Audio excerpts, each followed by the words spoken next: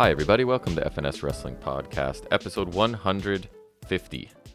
We are back down in the basement to talk about another week of professional wrestling and whatever other sidetracks we take that sometimes happen on this show. Occasionally. Gonna have some extra stuff on the show this week because it was this past weekend, right? It was weekend of pay-per-views / PLEs. So we'll talk about NXT, what was it, Battleground? You watched a bit, I watched all of it. We don't even need to talk about Saudi, really. No, I can do it right now. I watched Rollins and AJ, and it was really good. Like, really good. Better than Rollins won, baby. A lot of stuff I saw from other companies. So, and then, we'll talk about Double or Nothing, right? Yeah. And I didn't watch Impact this week because it was a really busy week. So, and I was out last night, right? I met my buddy Paul, went out to his place. A very big comedian was playing in a pretty small place. So we went, not a small arena, but like a small town. It was a bit surprising. Yeah. Jimmy Carr. So he is super offensive. Like, he has no limits in his comedy. And he did almost 2 hours of a show. Because Paul goes to all kinds of comedy shows, right? So I was like, what can I expect? How long are we saying? He's like, oh, probably an hour. No, it was pushing 2. But funny guy. Not sure it needed to be 2 hours, but a good show. It can't be funny for 2 hours. And it's sitting in an arena seat for 2 hours, no intermission or anything, right? So okay. It was like going to a wrestling show, I guess, kind of. Mm-hmm. But no intermission. So that was fun. So I did not catch Impact this week. Shucks. But I will run down the card of the next pay-per-view in my news as sort of to make up for it. But I don't know, anything new and exciting with you? You're just looking at wrestling belts online currently. Yeah, I'm looking at belts. I want to get the Rollins belt. And I'm rolling on this podcast with a different laptop because my laptop got soaked in water and doesn't work anymore. So that's cool. Now I'm on a really old, tiny Chromebook. But it should work just fine. I feel like I've had to use it before, too. So there's going to be a service call for that laptop, I guess, right? Yeah.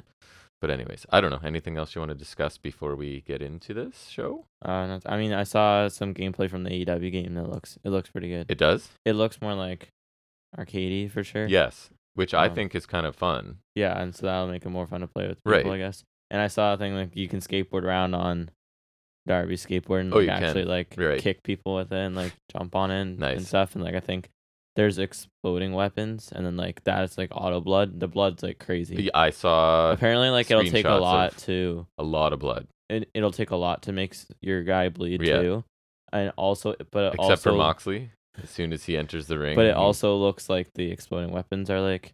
I heard something about Stadium Stampede, but I'm not sure what the deal with that is. Nice. And I was just telling you, they're intergender. I heard on Smart Wrestling Fan that he was saying if you have Battle Pass, you just get it. You get the game. Which is good, but then also I don't know if I can get the deluxe edition then or without the pre-ordering, right? Well, I could get without pre-ordering. It's just easier to pre-order, but then if I get it for free, then I can save money for the belt. So exactly. It's like Catch 22 or something like that. Might be a proper reference. Maybe. I don't know.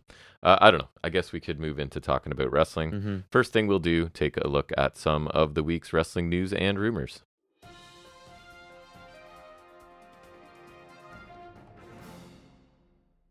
Okay, so ratings is the first thing we talk about. In NXT this week averaged 607,000 viewers, up 5%, earned a 0.17 in the key demographic, up 6.3%, and the source that I go to did not say they were up against anything, because I think hockey and basketball have slowed down, right, as teams get eliminated. Mm-hmm. There's not so many games, so they may not have gone head-to-head. Best rating since?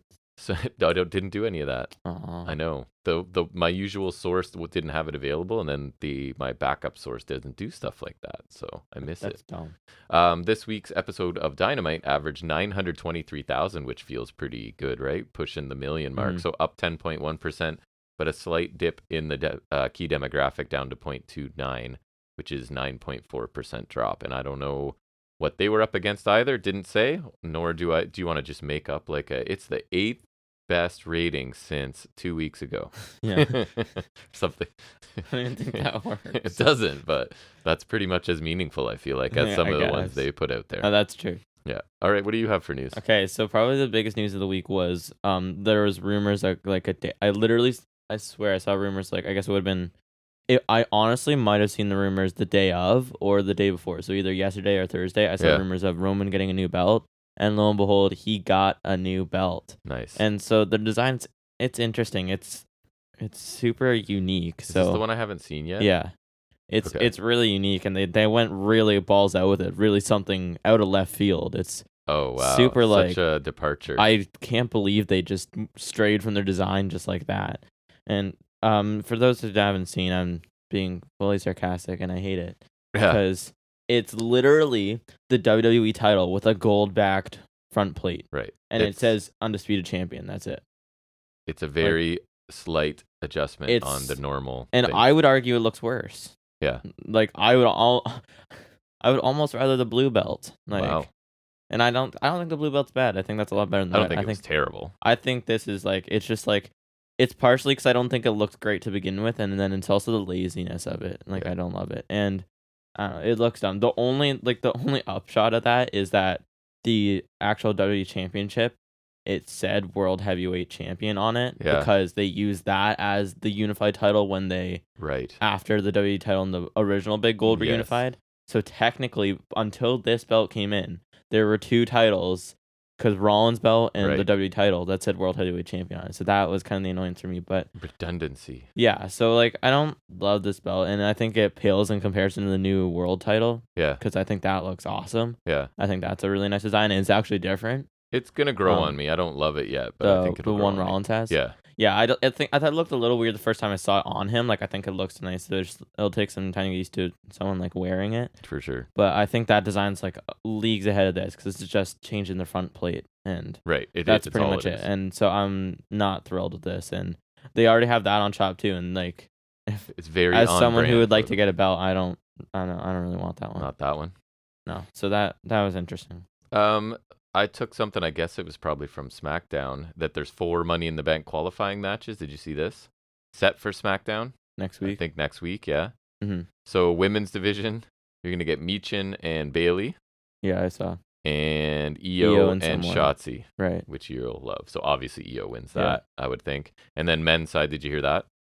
Butch and Corbin, I know is one. Correct. And Escobar and Mustafa Ali, which could be a good match at least, right? I'd probably say Butch and Escobar get in. Because Ali's just probably... based on what Ali is doing right now that we'll talk about later. Yeah. I'm really interested in Butch going in because me too. Could Pete Dunne him anytime, and also the Money in the Bank's in London. Oh, it's interesting. Right, it's gonna depend because based on what 2 of them are doing, not just one. Right now, right? Yes, yeah. Corbin's there too. Yeah. They're both. I just realized. Hey, both of those guys show up on NXT this week. Not to spoil my talk about it later. So I'm interested to see what they do with Butch in there. Yeah. Because I feel like it has to be Butch, especially with it being in London. Push Butch. It's time. Pull the trigger. I was just watching that In Your House 5-way again. Because that match is awesome. It was. And just seeing Pete Dunne is just. That's the one where they got rid of Cross for quite a bit of it, right? Yeah. And they did all those sick combo moves and stuff. Yeah. Yeah. I miss Pete Dunne. Me too. I think this could be an interesting. He's my favorite wrestler in the world for a while. Yeah, he was awesome. I don't think he'll win, but like, no, you could Pete Dunne him anytime. Raise his profile. Yeah. It's you. Oh, yeah, that's right. Okay, all right. So do you hear who's close to coming back in AEW? Oh yes, it's in my news too. So go ahead. Layla Hirsch. Oh no, sorry. Yeah. Oh nice. I saw Layla Hirsch is reportedly close. She should be in Blackpool. That would be cool. Yeah. I think she'd be the perfect. She would. She could take the TBS title from Statlander sometime, and she wouldn't have to talk. And she has history of Statlander. Right. That was her last thing. Yeah, she's cool. I think she would fit in. I forgot about her. Like, yeah, me too. Big time. Because I'll jump to mine then. So I thought you were talking about this. Someone else in AEW is expected to make their return. I feel like you told me about it. That I would be really happy about. One of my favorites ever. Oh, right, Pac. So after 3 months out of action, Pac is expected back soon. I've been wondering where he is, but then I feel like it was because of the... It was the nose. Right? Because the nose was legit. Right, yeah. Well, I knew it was legit, but I figured it was a combination of that, which usually it's... But then he also wrestled, like, pretty much 7 straight matches or whatever. Right. Or, like, 6 straight matches, I guess, after that. So, like, that couldn't have been, like... Obviously, they're protective of it, but I think they took it off once or twice, right? So it couldn't have helped. No. So, yeah, he's awesome. I hope they have room to use him because he's coming back. Death Triangle, I guess. I don't know. Or I kind of want him to be heel again. Yeah, me too. I don't know. Hey, me too. Either or. And then go after. Actually, I would Death Triangle for a bit because he's coming back off an injury, and then you can see where you want to go from there. Yep. Next is CM Punk's coming back officially. Yay. Yeah. We're all super thrilled. Yeah, I'm just hoping he stays on Collision because then I won't have to review it. Right. Are you gonna watch it though? I'll probably watch Collision. Yeah. We can. I'll check it out at least once. Yeah, I think so too. Probably. Well, I'll probably use the Rampage method. We'll try to watch it for a few weeks and we'll see where we stand. Hopefully it's better than Rampage, so we're more motivated. I feel like it kind of has to be. Yeah. I think so too. If it's not, they're in trouble. Yeah. Like if it's 2 hours of Rampage, I don't think that's what people want. Which they do sometimes. Yeah, I know. The only other thing I have is, since I'm not covering Impact, I've got the card for next Friday's Against All Odds. So we've got Eddie Edwards taking on Frankie Kazarian. Sick. Purrazzo and Trinity against Giselle Shaw and Savannah Evans. Could be okay. Tag team champions ABC, Bay and Austin are taking on the Good Hands. That could be a good match. I mean, I don't think the Good Hands have a chance probably, but I'm interested in seeing watch them win it. Masha Slamovich and Killer Kelly in a dog collar match. Not my favorite type of match, but those two women are pretty vicious. I might check that out. I haven't seen a women's dog collar match before. Yeah, their whole thing is they just want to fight each other nonstop, so they're gonna do that, I guess. Trey Miguel's defending the X Division Championship against Chris Sabin. That'll be a good match, I'm sure. And then an 8-4-1 match. I saw that. Which is 8-man tag to 4-way. Oh, is that what it is? I think so, yes. Why? What did you think it was? It just I had no idea. It's just got the people listed in it. It's like kind of related to, I guess, odds or whatever. I don't know. Okay. Actually, I don't know what it's related to, but like it's like an 8-man tag with the two teams or whatever. Yeah. Then the winning team gets chucked right into a 4-way immediately. Okay. And then winner gets a title match. Or whatever. Okay. I feel like that would be the main event. That's interesting. It's that's a big boy. That's actually not a bad concept considering their track record with right, but they're willing to try stuff at least. Yeah, because not everything's good. At least on paper, this isn't completely stupid. As long as you recognize once you do it, it's dumb and stop doing it or fix it, which they don't. Then usually. Sometimes they don't. Takes a few tries. So have you heard who's in it? I did see, but I forgot. Aldis, I assume, wins. Bully Ray, Gresham, Heath, Moose, Mike Bailey, Swan, and PCO. Nice. So to me, that looks like a Nick Aldis win at this point. I don't know. Sounds like. Or unless they don't want that yet, right? Because Macklin's maybe. Although the thing after this is Slammiversary, so they might actually. It's true. Because I know Trinity versus Purrazzo's for Slammiversary. Yep. So that's kind of like that's why they have to tag because they're future opponents. Correct. To build up to that. Mm-hmm. That is all I have. I got a few more. Go for it. So more Money in the Bank stuff is that Ricochet and Nakamura qualified on Raw, so they're in. Oh, nice. And then LA Knight is also in. I did see that. I think he's probably the front runner right now. Yeah. And then I also was going to mention they have Butch and Corbin. Yep. And then, yeah, that's it. And then Rollins has his first challenger for next week. Oh, yeah? Do you see who it was? No. It's a main event player. Who? Like, remember? He's they see him as a big player. A big player.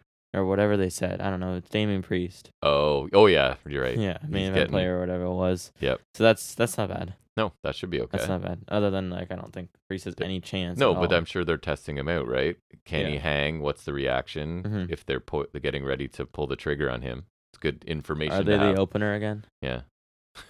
Maybe.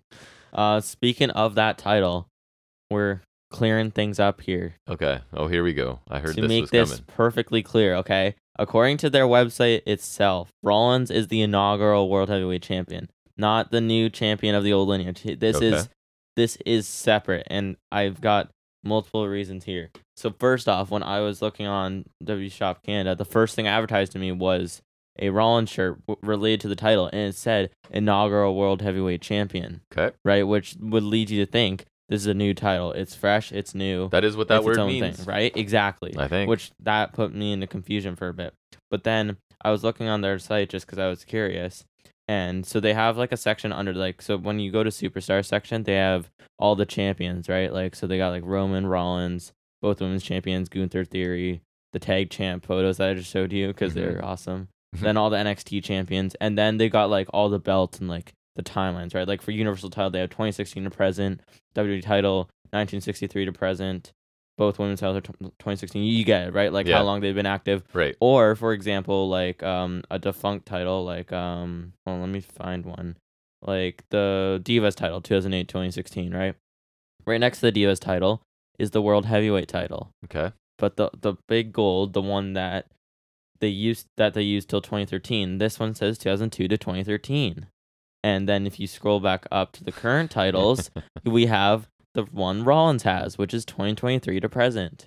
This proves that these are two different championships with two different lineages. One of them is defunct, one of them is active. Definitive. And Rollins is the first champion of the new title. So it's definitive that case closed. Case closed. And you can't disagree. This is their own sources. This is their shop website and their official site. So this is on them. If they say that it's the same belt, it's not. This is on them. And is this a controversy online, or people saying that because debate? Because when they revealed the title, they said it was a new championship, right? But then remember, Triple H was saying it carries on the lineage of the old title, right? So then I was like, that's contradictory. So what are you?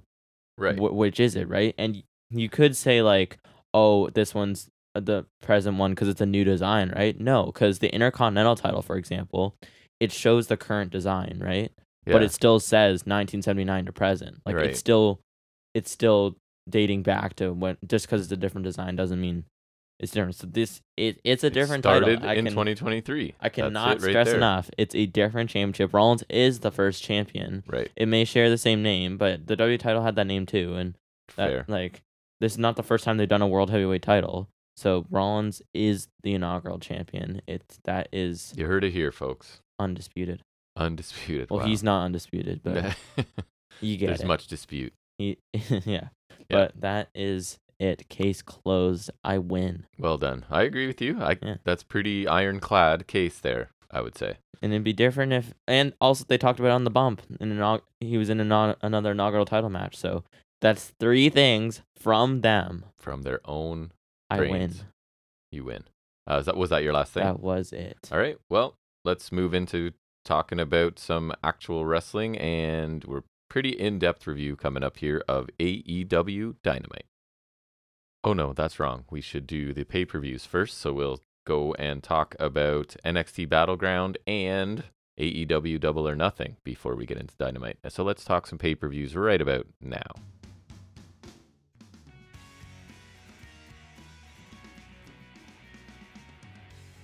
All right, so we're going to start out with NXT Battleground, which you saw some, but not all.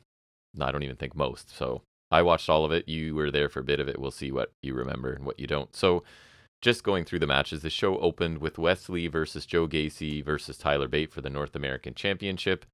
So I haven't loved the story coming into this just because it's this Joe Gacy has driven a wedge between them, but all it really was Tyler Bate admitting, yeah, I wouldn't mind, even though we're friends, a shot at your title. And then that was I don't know why he was so offended. The betrayal of all betrayals. So, but anyways, 3 the Shield talented wrestlers at least, so hoping for some good things here.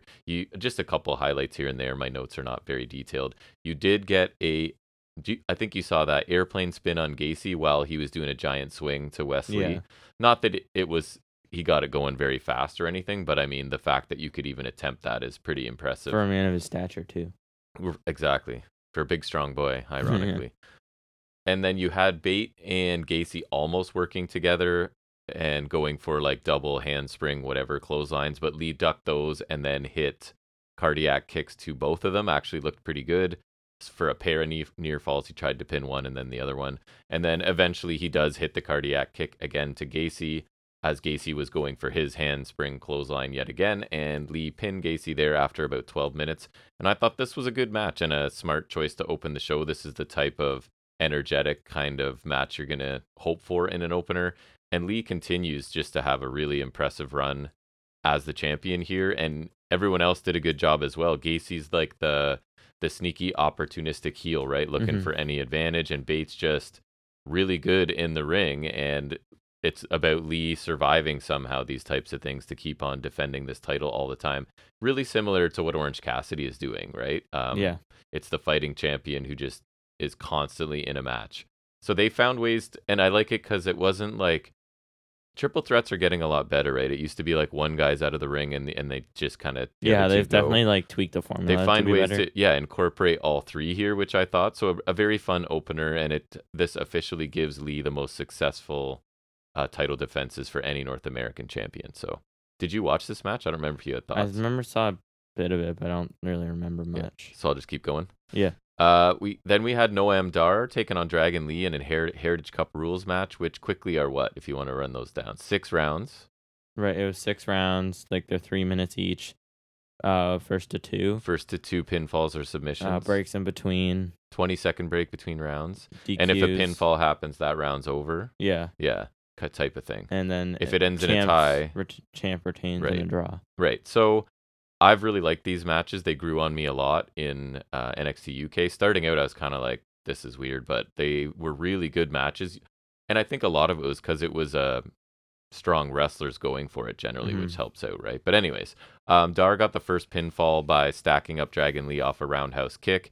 And then remember Dragon Lee hit, I don't know if it was a tilt-a-whirl DDT or something, but he ended up just kind of, I was surprised it got a pinfall to tie it up. Remember, it was some sort of tilt-a-whirl slam thing. I wasn't even sure if it was what he meant to do. I don't remember. But anyways, it was something weird looking. It did look impactful. He picked up a fall there. And then you had Oro Mensah run down because on NXT The Show, Dar had been trying to find somebody to come down to ring with him, and he'd asked Mensah, and he said no, and he asked Lash Legend and I forget, Miss Jackson, and they implied no. So Mensah shows up here. And then you get Dar cheap shotting Dragon Lee with the back elbow after the 3rd round, right? And then he's just like, I didn't hear the bell sort of thing, which was kind of funny. It was his back elbow strikes are nice. Then you had Mensah pushing the ropes towards him at one point to break up a pinfall. And then Fraser's there sort of getting in Mensah's face about it. They start brawling and they got thrown out and head to the back. And then you had Wesley missing a head scissors attempt, and that he landed pretty badly on the floor. Dragon Lee? Yes. Right. I have to clarify. So Dragon Lee hit a German suplex, a knee to the jaw, and a sit-out powerbomb for a near fall. Jakara Jackson then runs to the ring and Last Legend. So this is a reveal that all 3 of these, I guess, are working with Dar now. So hit Dragon Lee with a bucket in the back, and then that allowed Dar to hit the Nova roller kick. And he picks up the pinfall, keeps his beloved cup in just under 12 minutes. I like this match, not as much as some Heritage Cup matches, but the crowd was really dead. The crowd, that's exactly my next line is, but the crowd did not get behind this and didn't seem interested in it for whatever reason. I think Dar's looking awesome since he's come back, in ring, outer ring. Like, he's really polished as a wrestler now. He can work any style, I feel like, other than maybe a powerhouse, I guess. And Lee is always impressive and looked good here too. How do you feel about this faction? I don't love it. You don't love it? Just like, I don't mind him like if it was Mensah, but I don't think you need the other 2. I'm kind of intrigued, and I actually believe in Dar's ability to somehow make this. Like, he made Alicia Fox could make it work, interesting, right? So I'm interested to see, but I do like the structure of these matches. I think that more importantly, the Heritage Cup is an awesome prop for Noam Dar right now, right? So the way he carries it around like a baby and talks to it and kisses it, I think is awesome. Perfect for what he's trying to do. There was a lot going on with other people in this match, which isn't my favorite, but it makes sense for Dar to cheat and have people, right? So yeah, I liked it. Then one of my favorite matches this weekend, I don't think you watched it, did you? I thought you started and then you left. Was the last man standing match between Ilya Dragunov and Dijak. So this match was pretty nuts. Dijak, on his way to the ring, told a family to get out of the arena because they don't need to see this, like with kids there, I guess. At one point, Dijak, you were here for this. He pulls out a table at ringside, right? And he's sort of holding it up in front of himself. And Dragunov just flies through the table and he is bloody immediately, right? Yeah. He cuts his chin. The camera cuts away from quite a long time and just focuses on like Dijak selling for quite a while as I guess they're cleaning up Dragunov. And so we had Dragunov DDT Dijak on the steel steps, but it also sent his own back into the steps in the process. He hit a coast to coast, Dragunov did, with the steps in front of Dijak in the corner. That was nice. You had a hard choke slam of Dragunov on the apron. A vicious kendo attack from Dijak ended up breaking a stick. And then the finish came when Dragunov jumped off of the steel steps with that forearm to the back of the head that he does to Dijak's head while it's on top of a steel chair. So that was, I thought, a pretty good like death blow, if you want to call it that sort of thing. Dragunov ends up getting up around 8 count, and Dijak could not. So Dragunov wins after 16 minutes, and this was a vicious, bloody match. The thing I forgot. I thought this match was fantastic. It was my match of the night on a show that I thought had some good work on it. So it's just Dragunov's intensity, right? Like, it's unmatched pretty much now. We picked all of these so far. Nice. And it adds, I think, significantly to dramas of matches like this. And Dijak's a really talented big guy, right? And they beat the hell out of each other for like 16 minutes here. And I think it's a match people should check out because I really like this one. I guess I'm sort of giving away a little bit of the future, but the Pillars 4-Way and the Anarchy in the Arena are the ones from this weekend that I'm like, if you just need to cherry pick, this is what you do, I think. So awesome match. Then you had the NXT Tag Team Championships, Gallus defending against the Creed brothers. Not much going on here. Julius had one spot where he hit like a series 6 to 8 belly to belly overhead releases with kip ups in between. Like, just this guy's ridiculous. And then it's like standing moonsault from him, and Julius did a really nice standing Julius was the shooting star and Brutus was the moonsault, both really clean, and right after that sequence looked really good. Brutus jumped off the top, obviously hit a Brutus ball spot on both the Gallus, and then Ivy Niles stopped Joe Coffey from interfering at ringside, and then Ava shows up and sends Ivy into I think it was the ring post, so that's just enough to allow Gallus to hit Julius with, I think they're calling it the Gallus Gate now, which is kind of, I don't know, feels kind of lazy. They're gonna use this to start Ava wrestling. But it was just under 10 minutes, I feel like, probably, yeah. Yeah. I thought this was pretty disappointing. I honestly remember I talked about the Gallus Dyad match a couple weeks ago. I really, really liked it. I think it was considerably better than this match, unfortunately. Just, there was that little bit of Julius's freakish athleticism, but then the rest felt pretty standard to me. It didn't have any sort of big fight feel. And I've been enjoying Gallus more lately. And the Creeds sometimes have some awesome matches, but something about this was not great for me. NXT Women's Championship, Tiffany Stratton and Lyra Valkyria. So this was the story of Lyra Valkyria's already injured knee from the vicious attack by Cora Jade after Lyra won their match last week. And I think that really helped this match because it got quite a bit of time. I think this is probably Stratton's longest match, I'm going to guess. So she's obviously targeting the knee, slammed it into the apron, ran her knee first into the ring post out on the floor, ripped the knee brace off, like threw it at commentary, I think. And then you had Stratton catching Valkyria later with a diving crossbody. She goes for the fireman's carry slam, but Lyra reverses it into a crucifix, gets a near fall there. Her leg buckles going for a roundhouse kick, Valkyria that is, and then avoided the prettiest moonsault ever and did hit the kick. That's what it's called. But nice. Yeah, it's good, right? Stratton got a foot on the rope, and the finish comes with another rolling fireman's carry, which leads directly into the prettiest moonsault ever, which Stratton does nail. She wins after 16 minutes. I heard she got a big ovation backstage. This match was like really good, I thought. And I think Valkyria is really good and that she could have some great matches with other talented women. She needs some new gimmick or something, right?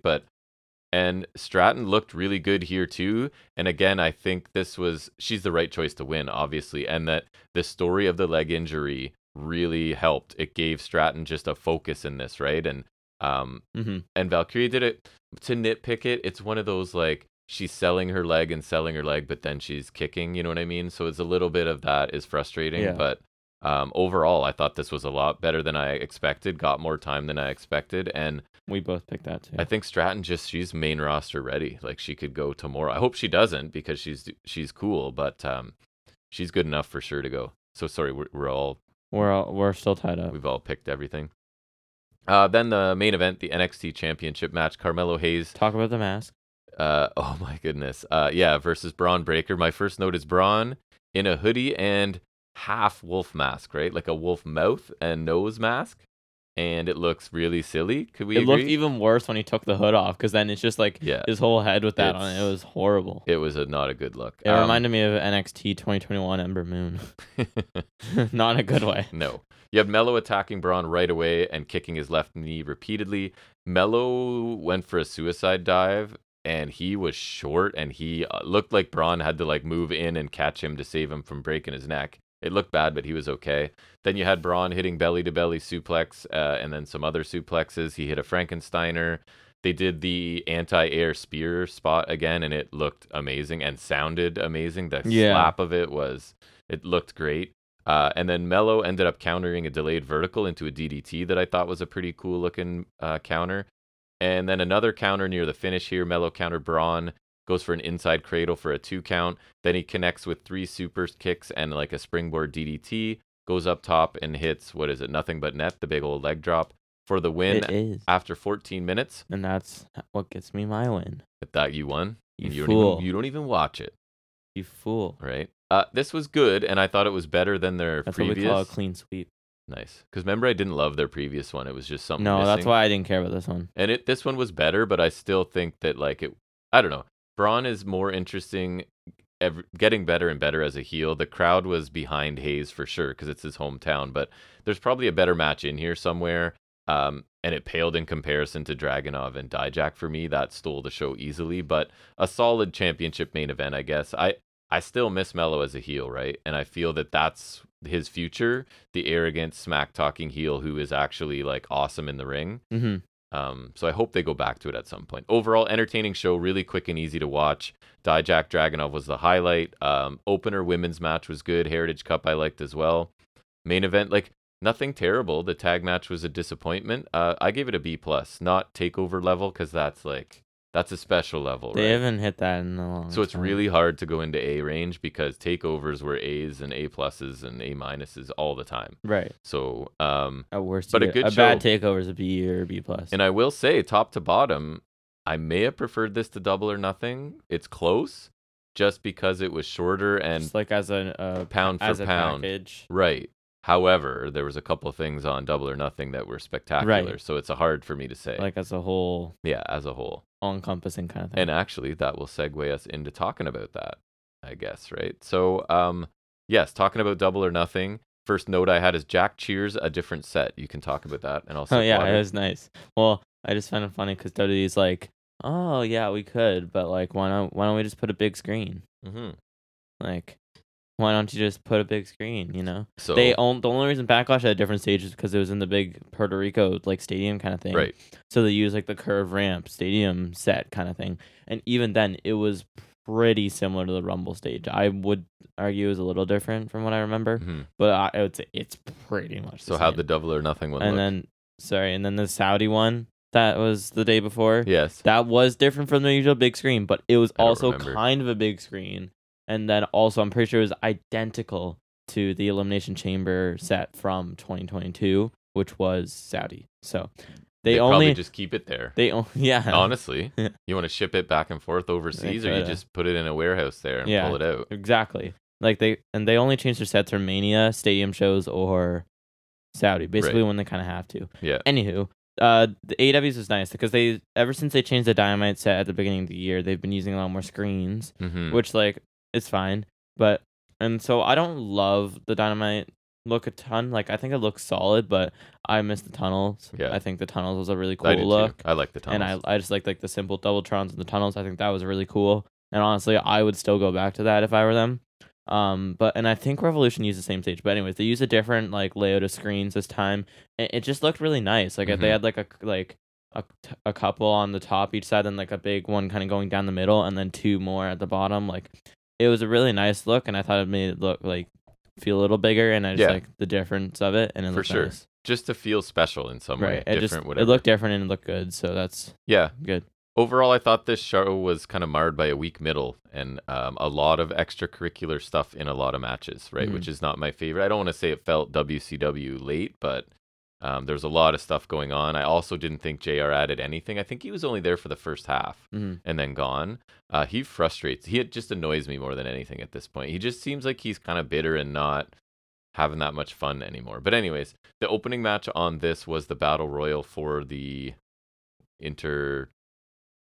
international title. Yes, I almost said Intercontinental, which then they got to defend it in a Casino Royale because that's leveling up. That's leveling up, exactly. So I have a few notes here and there, nothing crazy. The Mogul Embassy wait outside the ring, right? Their strategy is to not go in, which I don't understand why more heels don't do that, because it makes a ton of sense to me. Commander did his thing, right? Out to the floor. The Lucha Brothers, these are my notes. The Lucha Brothers do their thing to people. Cage finally comes in, does power spots, sometimes to multiple people in succession. You've got Jay White and Juice Robinson just can't quite eliminate Starks, as obviously they're targeting him. Swerve finally enters, goes right after Keith Lee, and they fight for a while with some pretty decent action. You get Trent, right? He sacrifices himself to keep Cassidy in there. He took a big boot from Bill, right? I think so, yes. To avoid being, or to save Cassidy. Because then there's the random triple threat on Dynamite. Right. Brian Cage eliminates Keith Lee, and Keith Lee is super angry enough that maybe that's where a direction they're going. It sort of felt like almost. They're still dragging on Swerve versus Lee. Right. It looks like that's not quite dead. I don't know. No. Bullet Club, Lucha Brothers face off for a bit. Penta accidentally eliminates his brother, right, which was interesting. I don't know if that's a breadcrumb of anything ever, but they kind of dropped the whole like potential Death Triangle heel thing because Pac's out, right? Because that was an interesting thing. I would love that a while ago, but I feel like it's almost House of Black adjacent, so similar, right? Starks spears White as White tries to eliminate Penta. Starks then eliminates White. White attacks and runs him into the guardrail outside. Rhodes hits a destroyer to Brian Cage on the apron. You get Bill, Swerve, and Orange left sort of skipping ahead quite a bit here. Bill wants to eliminate Cassidy, so Swerve sort of lets him try, but then obviously double crosses and shoves Bill out instead, and that leaves Swerve and Orange Cassidy, and I thought the action between these two was awesome, and it made me really want a match. The final two? Yeah. Yeah, I thought it was that was like the perfect like Battle Royal mini match. Yeah, I love the end of this. So they sort of battle on the apron for quite a bit, and then I like this detail a lot too. They find a way to have Orange Cassidy win with one of his lazy kicks, right? Because you've got Swerve's like leaning off the apron, just holding. Swerve should have done that because Cassidy was hanging off before too, so it annoyed me that Swerve didn't do that. And so it almost looks like Cassidy's setting up for something bigger, and then he just does a lazy kick and barely kicks his hand off, and he ends up retaining here. I thought this was a pretty good battle royal, right? Nothing super memorable, but there was some good action along the way, and I liked the final few minutes. I thought were great. We got several storylines furthered, which is what they need to do, right? So I didn't know, maybe Lee and Cage is setting something up, but definitely White and Starks got more time, right? It almost felt like now Big Bill and Swerve could have a little angle if they wanted to, based on his double cross. You got Bullet Club and Lucha Brothers faced off a bit. And then I thought, the lazy kick finish was a pretty cool idea. It was more like entertaining than hot opener, but it was a solid battle royal, and like everything in there was fine. But then I think the finish, elevated the end bit, like elevates it to like a pretty good one, like for a battle royal, good for what I would expect. I think so too, right? And so and I was wrong, and I was right. No switchblade. 1-0. Woo. Then we move into the unsanctioned match between Chris Jericho. Chris Jericho. I thought you were going to say Christian. And Adam Cole. And this is where this show enters a bit of a lull for me. I don't know if we haven't really talked about it much. So Sabu, explain this to me. For reasons. But he's with Adam Cole. But he's an enforcer. Right. And I think he was even on the graphic for Cole when he came in. Yeah. But he's the impartial enforcer somehow. But anyways, he doesn't last long, right? He ends up going through a table within like a couple minutes and then fights brawl. Who did he go through? Paige? Oh, what? Sabu. Did he go through? He did his thing through somebody on a table. I don't know. I forget who it was. But anyways, and then he's gone. All the extra people sort of brawl to the back. Oh, it was Menard, I think. Oh, why'd you say Paige? I don't know. I was confused for a minute. Paige who? Saraya? No. That's what I thought, and I was like, that doesn't... So then they all brawl to the back and are gone. So Sabu was promoted and whatever, and then was there for like 5 minutes, maybe? I don't know. Everyone's got... The whole interference is weird, because I'm glad it went away, but like, it's just weird how it just went away. So Jericho lands awkwardly early on, and Cole immediately targets that. Cole gets suplexed off the apron to the floor, and then Jericho's in control for quite a bit. And I thought, my note, It wasn't very interesting. Jack isn't even watching, is my note at this point. I was barely paying attention. It wasn't. Then they get a fire extinguisher involved, and Cole has trouble like firing it, so Jericho has to stand there staring at it, waiting for it to get sort of blasted in the face by this. So that wasn't perfect. I thought some of the best work was by Britt, because she actually like came in and wore out Jericho with the kendo stick, and then Saraya took a couple shots and she left. Because Saraya's coming out to support Jericho. I guess because Cole's affiliated with Baker. That's I guess that's it, pretty much. Cole gets up top, gets a chair thrown in his face, and then falls through a table that's out on the floor. And then a chain match breaks out. Oh, what do I mean? Oh, there's a chain with like, they were handcuffs. It was like a really long chain handcuff thing. Like it was handcuffs with a really long chains. Then there was it was like a chain match basically. It was, yeah. A weak Panama Sunrise at one point. Then we hit a boom, a whole bunch of hammer fists, and a boom with the chain on his knee, maybe? Yeah. A whole bunch of hammer fists, and the ref stops the match, and Cole wins in 21 minutes. Your thoughts? I'll let you go first. This is kind of boring. And very underwhelming for what I expect from an unsanctioned match. Like, Cole had a better one with Orange Cassidy way back. Yeah. And, like, these are supposed to be, like, grudge matches and like the most brutal stuff. Like it's off the record cut for that reason, right? Yes. And this just didn't feel like it lived up to that. And the finish was like those shots reminded me of Karrion Kross, and that's not a compliment. No, and you love Adam Cole. And I love Adam Cole, and this was just like, I agree. It's just kind of dull. I didn't like this. I was really bored through stretches when Jericho was in control and not really doing much. And then all the extra people in it was just another thing that kind of annoyed me. And I would rather see Cole in a regular match. And I don't know if we need to do gimmick matches because Jericho's slowing down or whatever. But like, I'm fine with Adam Cole in just regular matches. He's great. Mm-hmm. So nothing memorable for an unsanctioned match, right? Like there's nothing I'll remember from this. And I think you agree. I enjoyed Roderick Strong Jericho from TV. I think that was unique. Way more fun than this. Yeah, I mean, sure, it's a TV match, but it was more unique. So I was super underwhelmed by this one, I would have to say. Agreed. Then we get FTR taking on Jay Lethal and Jeff Jarrett. I guess this will definitely pick the show up. Tag team championships as well. Yeah, so you get a low bridge early on by Jarrett. Did they tell us a million times about how great a referee Mark Briscoe was, or is that just Jeff Jarrett? Remember SummerSlam? Oh my God, yeah. That he was doing such a great job. And he was doing like normal referee stuff, but it was incredible when he did it. So remember there was a low bridge early by Jarrett, and Cash, I thought he like broke his face because the way he flipped and landed on the floor looked bad, but he was okay. And then Lethal, my next note is Lethal and Jarrett in control for quite a while, and it's not great. Dax gets tagged in, things pick up for a little bit. We got a Doomsday Powerbomb from FTR, which is pretty cool. Sanjay Dutt breaks up a pinfall, and then Briscoe sends Dutt and Satnam Singh to the back. Dax ducks, and there's a chair shot to Briscoe. Is that what that note means? My notes are brief here. I don't know. Excalibur called it a shatter machine. That was the most noteworthy twice. He called it a shatter machine.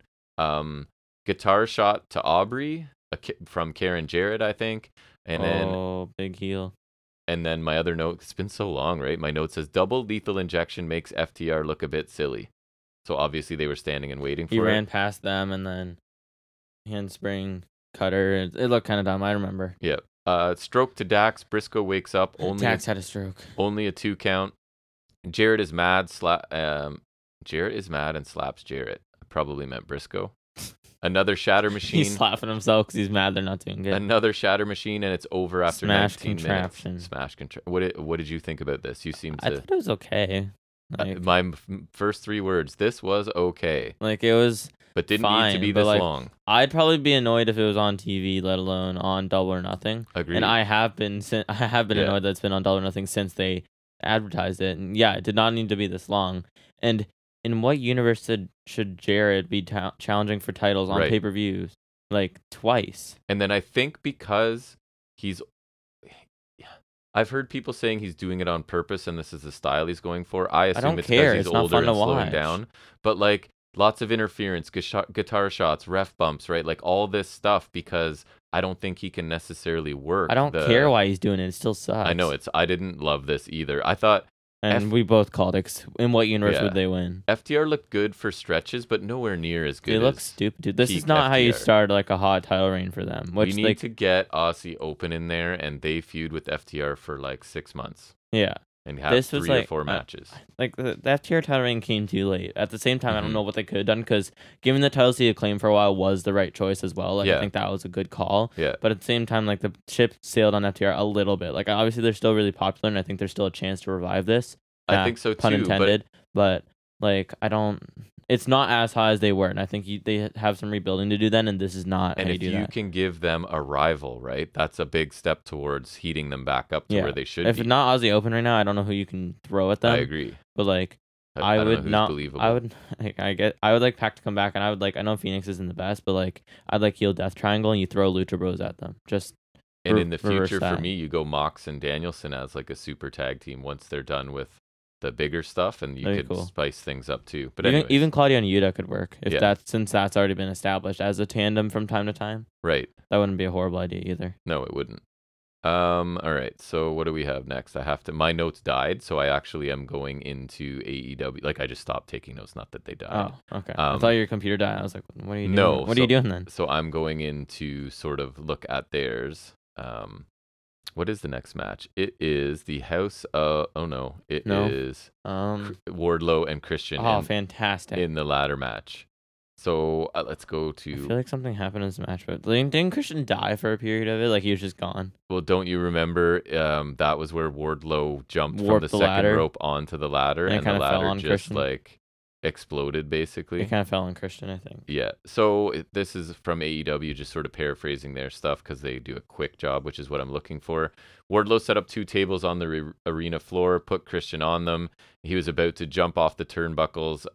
Christian ran for cover and then rammed the ladder into Wardlow's midsection.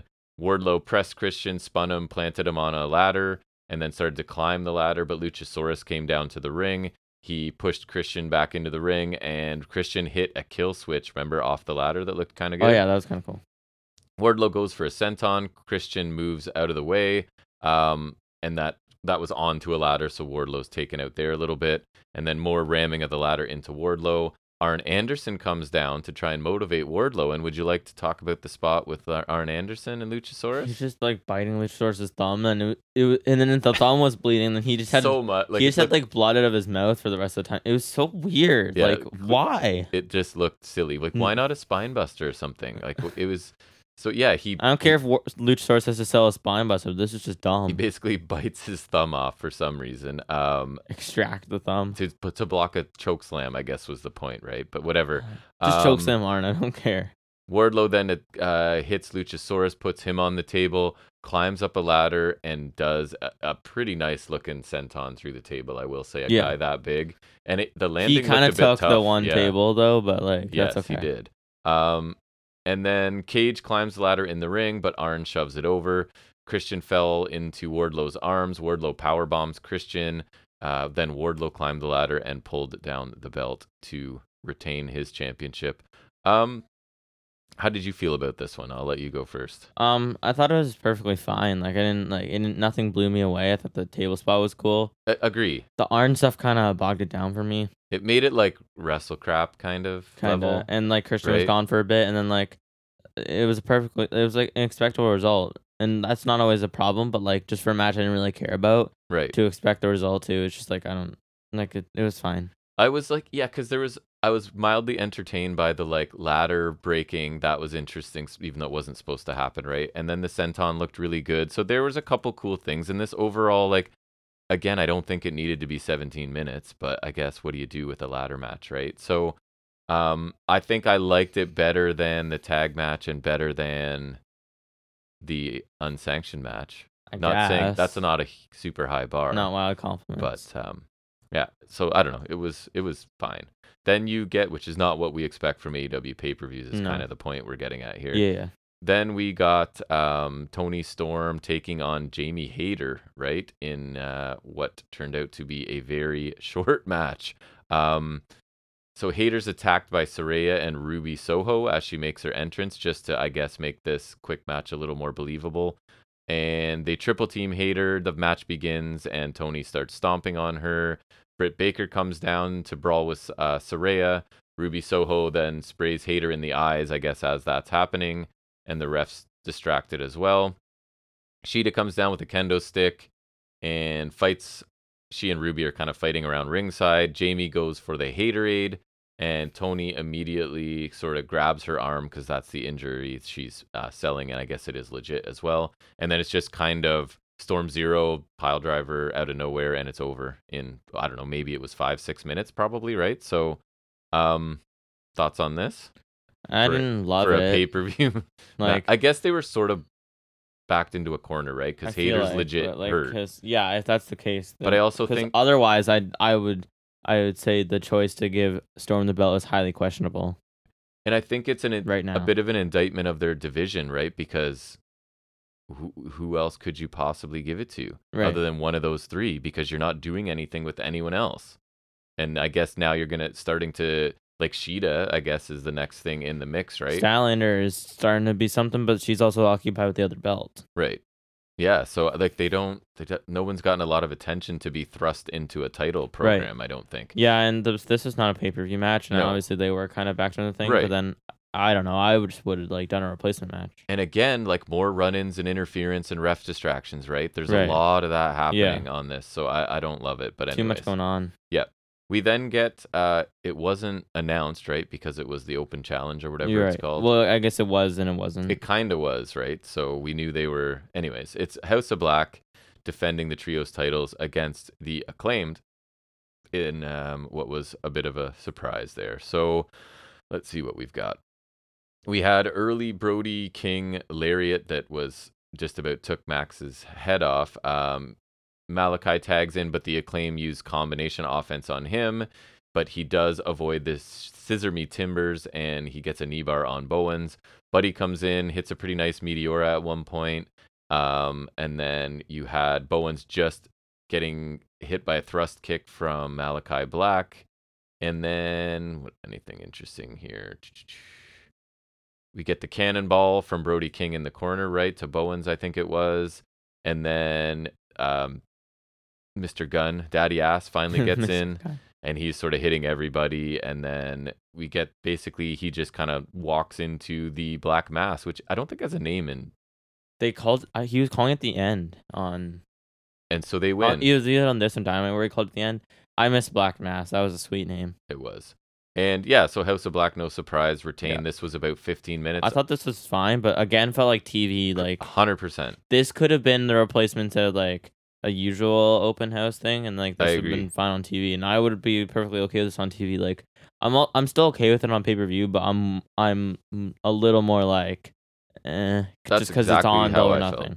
And like I don't think we needed this edition here because it literally was a last minute thing. I don't think it was like completely necessary. And this pay-per-view was long enough without. That's kind of what I was thinking, right? Like, don't really need more of that. 100% agree. Totally fine. Did not need to be on the card. Could have been on TV, and I would have been happy. Mm-hmm. Then we move into the TBS Championship match, which is Jade Cargill defending one of two TBS Championship matches. Spoiler, okay, against Taya Valkyrie. So Taya immediately goes for the road to Valhalla, but Jade gets away. Then we get forearm exchange, sliding lariat from Taya. Jade goes out to the floor to sort of regroup with Mark Sterling, and Taya jumped off the turnbuckles to take out Sterling. Then we get a sliding German suplex, which I thought was actually kind of cool. Layla grabs Taya's boot long enough for Jade to take control, and then she suplexes Taya out on the floor. That looked pretty good too. Jade planted Taya with a spine buster. Dumped Taya throat first over the barricade. Taya comes back with a lariat. And then she did hit a blue thunder bomb to Jade for a near fall. Curb stomp for a near fall as well from Taya. Spear to Jade as well. Planted Jade with the road to Valhalla for a bit of a believable near fall right there. Hit her with her finisher. But then Jade just kicks out. And then she basically turns around and hits the same move to Taya, who had sustained much less in the recent part. And well, she's muscular. Retains. I guess there's a different. Yeah, I don't love the finisher in general, like we said, because it doesn't look super impactful. But when you point it out like that, it just seems dumber. Yeah, it was so a fairly quick match. I think it was like 9 minutes is what I had. TV match. I thought solid, but nothing special, right? Another thing that what didn't feel pay-per-view, I totally agree with you. And then the finish was just kind of like she hits it and it's over sort of thing. Anyways, Sterling gets on the mic, brags about Jade facing anyone anytime and that there's nobody left and blah blah blah, that kind of stuff. And we get the return right of Chris Statlander. This is where you were telling me I'm a wizard because I said that. Yeah, well, because you said that for like a week or so, a good week or so. She's gonna be back, and then I was like, what are the chances that actually just randomly happens? Very good. So she runs down. They basically have a match, which like. Mark Sterling looks stupid for allowing. I guess that's how. Why did the heels honor their? Wouldn't you just go, no, we're not doing this? I get that's also how Stark lost the FTW title, I guess, right? Yeah. Last year, but A, that's a made up title. B, that was on TV. Yeah, and Statlander wins. I don't even know what she hit to finish. I think she hit her power driver thing. I forget what it's called. It's like the legs hook tombstone. Oh, right. I don't remember what she calls it. So she wins and gets a nice little reaction, and it's nice to see her back, but I don't like the decision. I think her returning here is cool, but why not build something off of this? If she was going to win the title here, I would have had her return. Or is this just them going, we're done with Jade? We got to pull the plug. Because you'd think if they're... That's why I was picking Taya, in which, so right. I think we both got that wrong then. Actually, I'll check. And if they're happy with Jade... No, you took Jade, you win. If they're happy with Jade, wouldn't they, like, build this? Instead of being, it feels like they're just kind of like that realization that we've come switch. To, right? Right. Yeah, I think maybe. On a technicality, you still get that because technically she won the advertised match. So right. And then I guess like sorry, just to kind of go off of that for a second, like what do you do with Taya? I know she's lost twice to Jade. She hasn't looked great. And she hasn't looked great. So I don't know. I don't know. It's an interesting predicament they are in right now. It's not even like she went for the main title and you're like, oh, she can drop down to the mid-card title. So she challenged for the mid-card title and lost twice. And even if you want to go back to Jade and Statlander, you've kind of done it backwards there too, because now you have the heel chasing, whereas you could have just... Statlander shows up, we enter a feud, and the babyface chases the champion. Exactly. I don't know what they were doing. Then I'm not even gonna go for, because these last two matches were so crazy. I'm just gonna go over my thoughts on them. I think because if you remember any key things, you can talk about them. But so it's the AEW World Title match with MJF facing Sammy Guevara, Jungle Boy, and Darby Allin. This is the Pillars match that we'd been looking forward to, and we've enjoyed the build along the way. And I have to say, I absolutely love this match. This is one of my awesome front runners for match of the year. I preferred it to the main event slightly. I don't think you did. I think just watching you watch both, I would say you liked the main event better. But I thought this was a fantastic four-way match. My match list. I'm getting both for sure. I thought everybody looked great. I thought Sammy Guevara was kind of the standout in this for me. You had all four men again incorporated instead of it feeling like two guys and then two guys, and we rotated like a square dancing sort of thing. A lot of cool spots, nonstop action. A lot of nice sequences in there. And this match did exactly what it was supposed to do. Like everybody comes out of this looking better. Fans got a classic match. This is one that was so good, I might even go back and watch it again at some point.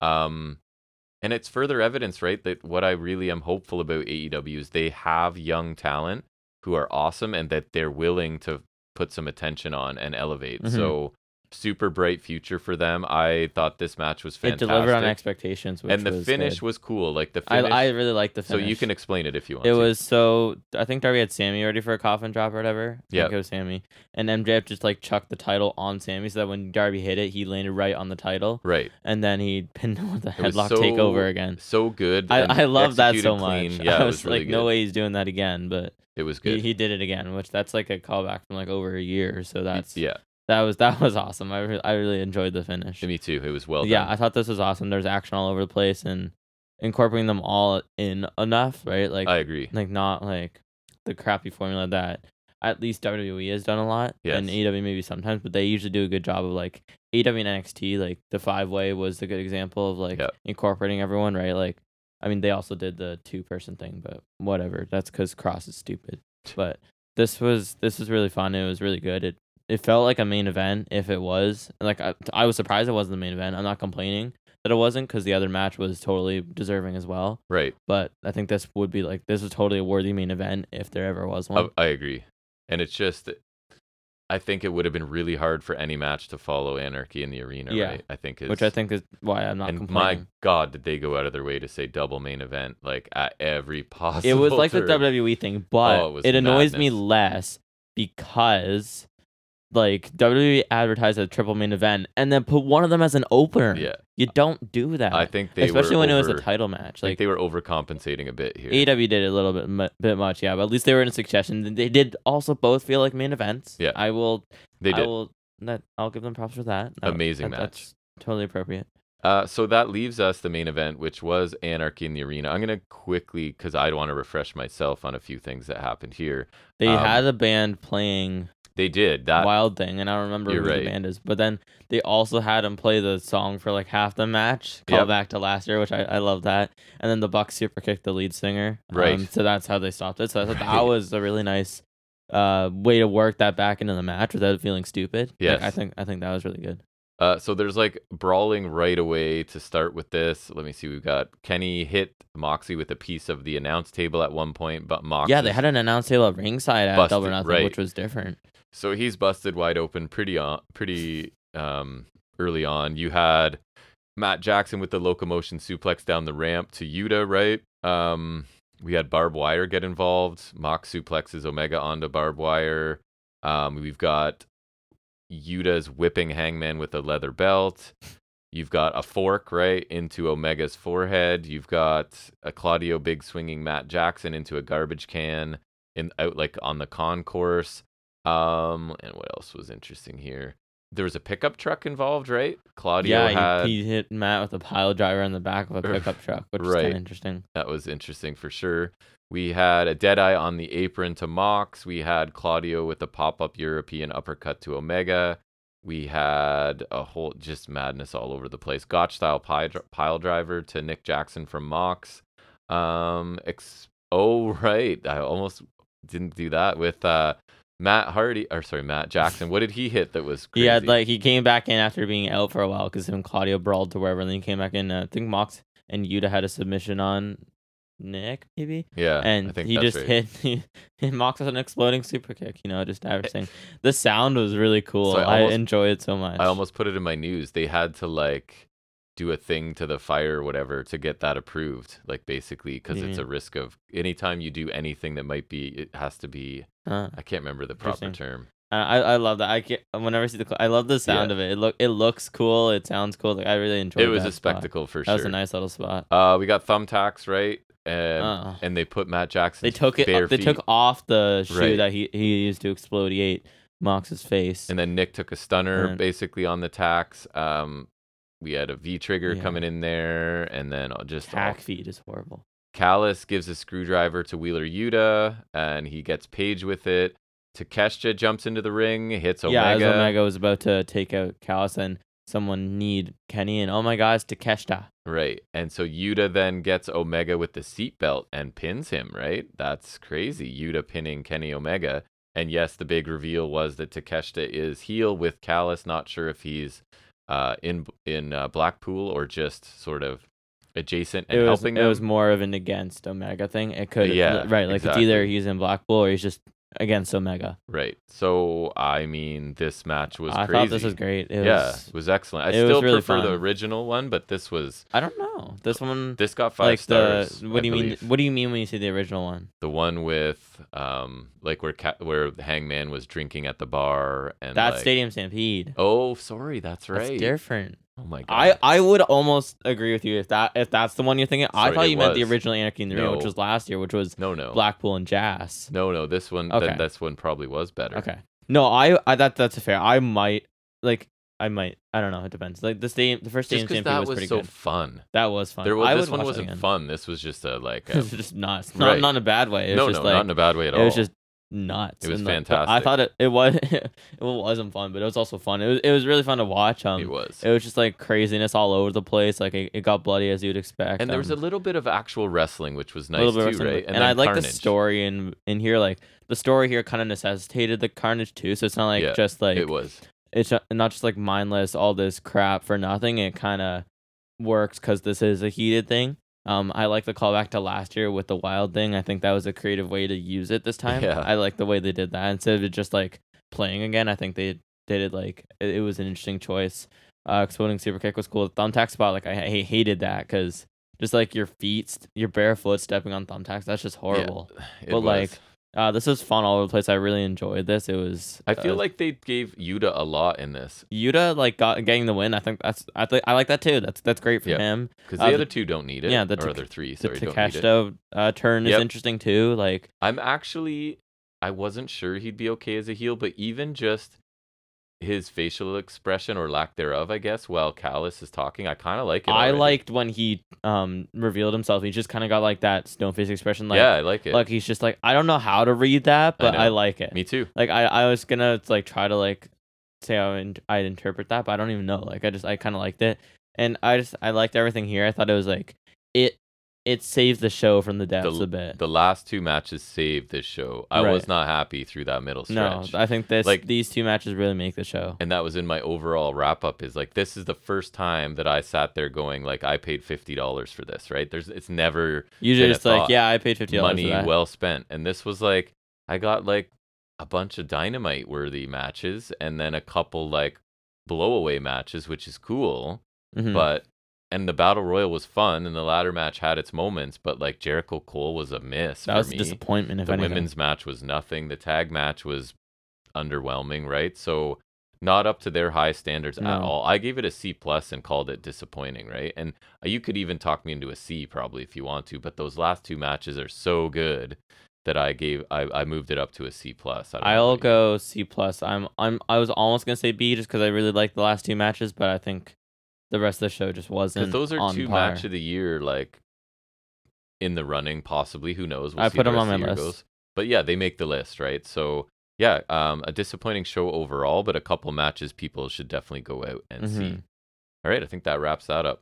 Brings us to actually talking about AEW Dynamite now, right?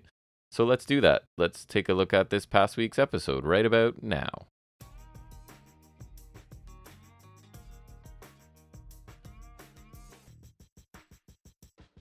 So before we talk Dynamite, we just found out that I won the predictions contest for Battleground by 2. No, for Double or Nothing. Or sorry, Double or Nothing. I clean sweep Battleground. Right, the show you don't watch. And then, well, I guess you got everything right. I guess the tiebreaker is the Saudi. So I just kind of want to look quick. So okay, I think I don't even know some of the results. Neither of us picked Trish. Okay, so that's it. We both picked Gunther. I both picked Ripley. We both picked Belair, so that's wrong. You picked Lesnar, so you get that one. Cha-ching. KO and Sammy both picked that. And Rollins, we both picked that, so you win that one. Hey, champion of the weekend, 2 for 3. The only one you knew is the one you don't watch. And the one I didn't get wrong. Right. At all. Oh, I guess you don't watch WWE's main roster stuff either. I don't really do that. But anyways, okay, let's get into Dynamite. Go. All right. We open with, I guess we just talked about them, so we're doing it again. We got Blackpool Combat Club versus Lucha Bros and Bandito. To nitpick with a Danielson little on commentary. Again, I think I said it last pay-per-view too. Like to go through the match they went through, I would be okay if they had like a week off but this is like they're a few days later in another. Well, I guess they match. they just like to do what they do. That is true. I'm curious, like, well, it's kind of weird. I feel like Danielson has not wrestled since he's come back. It was Anarchy in the Arena, and that's it. Yeah. I don't think there's anything wrong with him, but like it does beg the question. Everything is right with him. How dare you? I don't know. It's interesting to say the least. My first question. I like Danielson wrestle. What is Bandito wearing? Looked like he was a woman wrestling in Saudi Arabia. Not gonna lie. It was a full on like some weird bodysuit thing. I hated it. He took the shirt off within the match, so then it looked fine. But I still it was a lot. I hated it. You did. It was horrible. Yeah. So Blackpool versus Lucha Bros and Bandito, and like Excalibur said in the Battle Royal, all luchadors are related. Right? Well, was that something like that? Was it Excalibur? I think that's what it was, or was it Taz? I think it was Taz. I think it was Taz. Okay, same difference. And I was like, is that mild to medium racism there? I don't know. Anyway, so Lucha Bros times 3 here. What that was. And Danielson was on commentary, and I enjoyed him. Yeah, I hope I'm gonna wrestle though. I know, but he's such a good weird. Like explaining the technical stuff and like. Anyways, carry on. Yeah, he's great. So Claudia and Phoenix were brawling in the crowd. Mox and Penta were brawling on ringside. Bandito and Yuta started the match off in the ring. Bandito held Yuta for a minute long, stalling suplex. Crazy. One arm. Only got a 2 count off of that. Yeah. Well, counting with the other. He was like kind of pumping up the crowd, but then he obviously kind of used his arm from time to time to keep Yuta up. Madness. But like generally speaking, it's a 1 arm stalling suplex for a minute. Yep. Like a full minute. And sure, Yuta's not a big guy, but I don't care. That's still like a borderline 200-pound man. Yeah, that was pretty nuts. Yep. Yuta distracted the ref. Mox and Claudio hit Bandito with a spike pile driver on the outside. Crowd loving Bandito. Penta goes on a bit of a flurry until Claudio takes him out with a lariat. Bandito and Yuta had a lengthy forearm exchange. There's a pop-up card from Bandito. Finish came when Yuta hit a running knee to Bandito and then beat him down with hammer and anvil elbows for pinning with the seatbelt. Another win for Wheeler Yuta. Crazy. I feel like, again, they are really trying to elevate him to the maybe I'm not to the level of the other guys in the group's impossible probably, but like from where he is. So yeah, I thought maybe to Claudio's level, just to be mean. I thought this was a really good trios match to start the show. I thought Bandito was a standout here and the crowd loved him. And yeah, they seemed determined to further establish Wheeler Yuta here, which is cool because that's what veterans, stars that you want do. That's the kind of stuff they do. And this is the type of action I prefer to start a show, right? Something exciting, get the energy up. Always up for a trios match to open. Yeah, I thought it was a solid opener too. I was definitely more entertained by Fletcher's showcase last week, but it was still an ideal kind of opener. Another kind of wild BCC brawl. I thought it was interesting Yuta was in it for most of the match, and then between this and getting the pin and anarchy in the arena, he's getting some more focus, which is pretty cool. The minute-long selling suplex is pretty sweet. Just would have been better if Bandito wasn't wearing crappy ring gear. Quality win for Blackwell is expecting, keeps their momentum going. Then we get a quick check on the Elite. So Marvez is interviewing the Elite minus Omega, with Matt Jackson being checked on a table. Matt says a long time ago he told Hangman he brings out the good in them. At Double Nothing, it proved that Blackpool brings out the worst in them. He mentions the explosive super kick, and he never thought he'd do something like that. He did a thumbtack super kick. He did. Nothing's off limits when it comes to super kicks. Nick repeats what Hangman said about them being the heart and soul and they won't be kept down. Hangman says they're still standing and breathing, and Blackpool prides themselves on the numbers game. But then Dark Order interrupts, and Uno asks how he's been doing, but then Silver's like, no, we'll leave. He's with his new best friends now. And they see themselves out. Before Hangman can talk to them, Marvez asks about Omega being out of country and supposedly in Canada. Hangman says Kenny is pissed off and he's hurt. And he's out of the country, but not in Canada. Yeah. What? So there's some significance to that? There has to be? I thought this segment was pretty good. Words from Minley were solid, but in all, but I thought this was good because there's a lot of interest coming out of this. I like them keeping the Hangman Dark Order thing alive, like that they didn't ignore that. And they can come back to that later. Like that's still like they didn't just ignore he was friends with them for so long and they literally fought the Elite together. And I like Dark Order being a little annoyed by all of it, right? Like, oh, I notice you're cool to hang out with them, but you don't hang out with us anymore, kind of thing. Then I'm curious what's up with Omega. Like you were kind of saying, like Hangman said he's gone, but not in Canada. Like the way that was said to me surely implies he's somewhere else. But I'm curious where that would be. That's anything of note. It's like what's the angle? The pregnant pause before not in Canada. Like he's out of the country, but not in Canada. Like clearly there's something there. Forbidden Door is in Canada. I just figured out what it is. What? He's in Japan getting Kota Ibushi. Oh. And I'm not even joking, right? Like, is that because there's all this talk. Okay, that's funny because I thought of Japan, but I didn't think it was because of that. I just thought Japan because like bringing back Takeshita or something. Like, that's it. That has to be it. What else is that gonna be? Like literally, the only thing I could think of was Japan, just without that. And then Blood and Guts with him or something. They do that whenever, so like they'll do that. Yeah, exactly. That's what that is. I just cracked the code. That has to be what that is. There's no way that's not what that is. I think you're right. I think I'm right. You're right that I'm right. Yeah.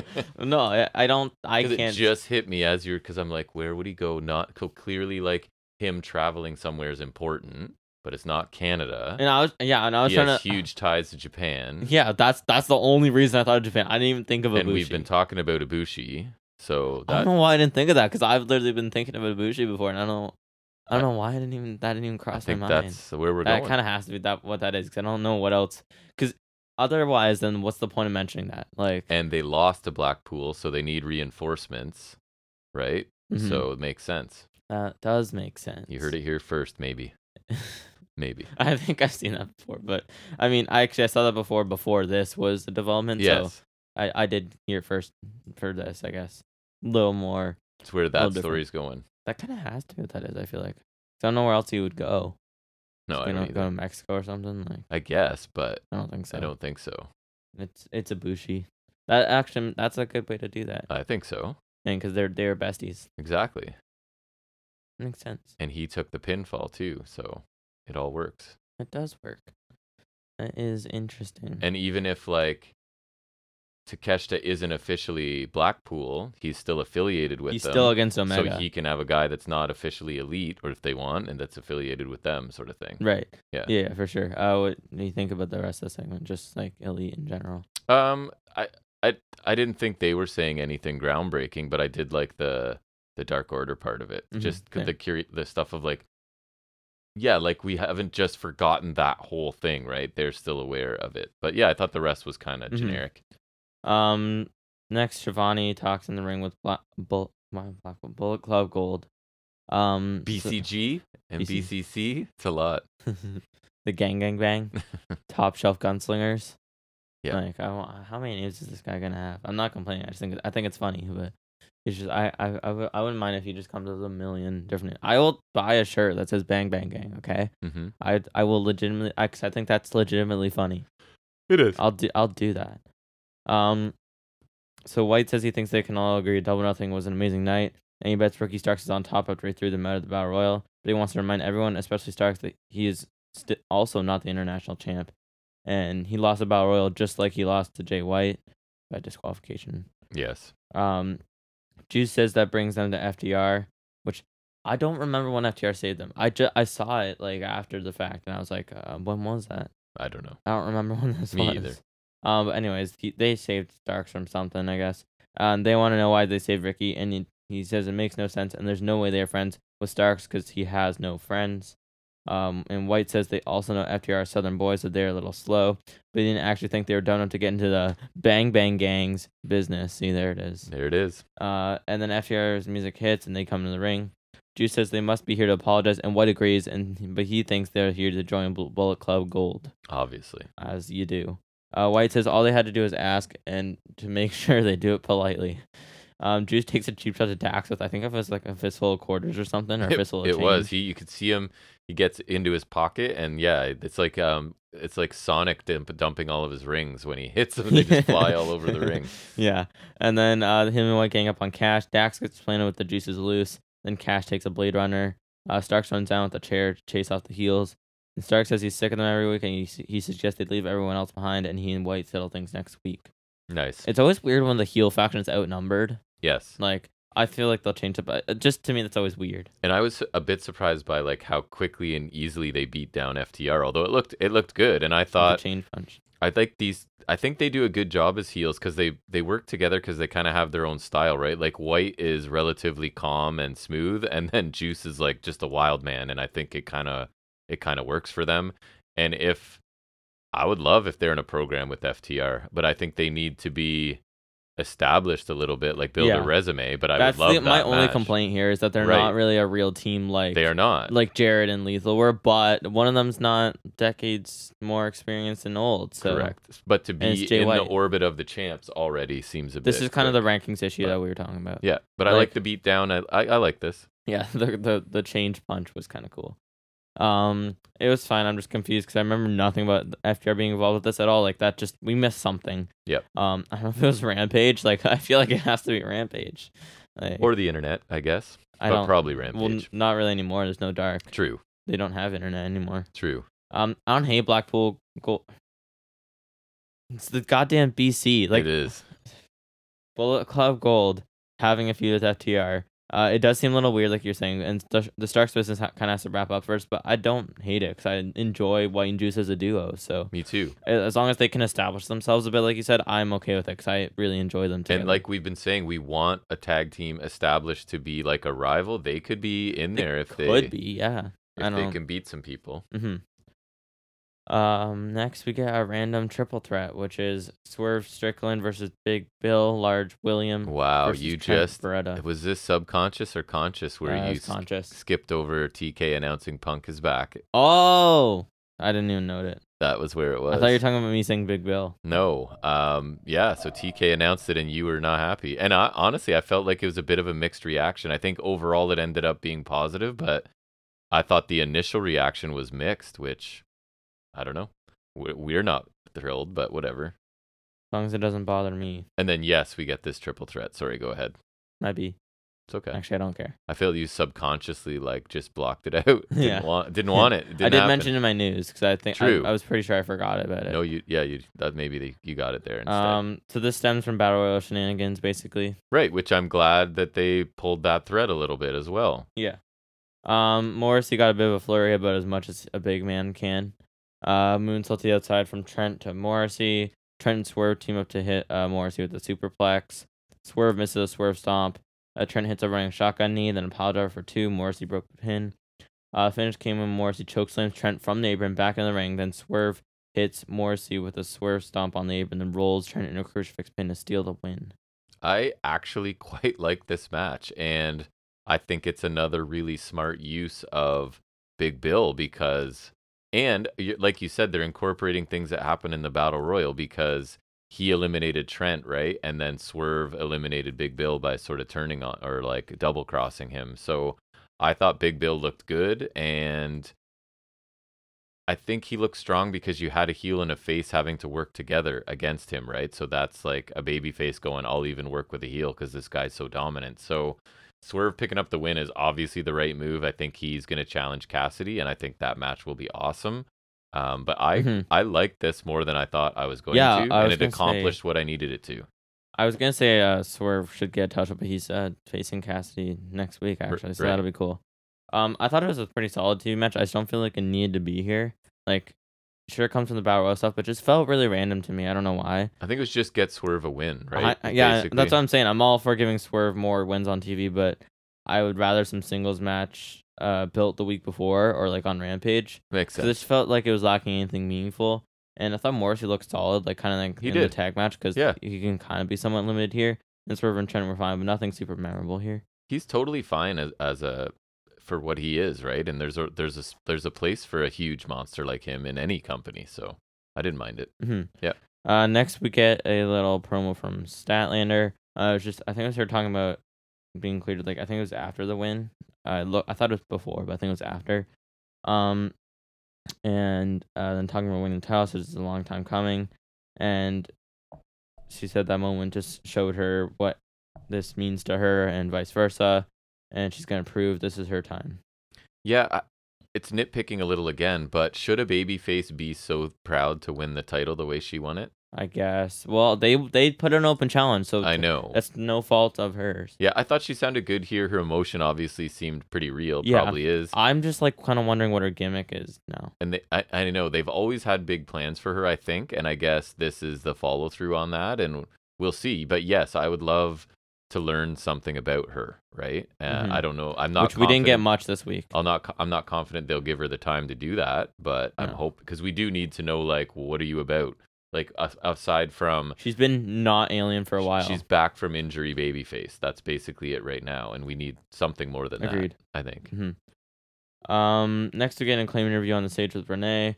Guns' Double Nothing didn't go their way, and anyone can lose on any day, so it's okay. But he's disappointed in letting them down. Basically, the Acclaim reassure him, and Caster says together they're the Acclaim. Bone says their goal remains the same. They were screwed at a tag goal a month ago, and they want some gold back. But after years of Gunn giving his all to this business, he deserves to hold gold one more time. So I guess no tag titles, more trios titles. Everyone loves the Acclaim. Blah blah blah.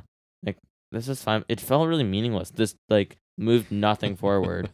And I guess they're still on the trios titles, but as long as they don't win the titles, I don't care. You are my son. My only note. This was meaningless. They said things, and I guess it was okay? ? I agree. Like I was like kind of okay. Like you were on TV and said stuff, but I don't know what you accomplished. Yeah, they're not quite as entertaining as they once were, but they could be reheated. I mean, it's not that they're not entertaining. It's just this was like there was no point to this. It's just like we still want the trios titles. Okay. Okay. Yep. Yeah, exactly. sure. Billy Gunn. Even though we just lost. Billy Gunn deserves a title. Nah. Yeah. Nah. No. He's like, nah. No. He can't do stuff on his own. He couldn't do stuff on his own. So, I mean, he has given a lot to the business over the years, but I still remember that he had a failed singles run. He did. He's not the one. He is not the one.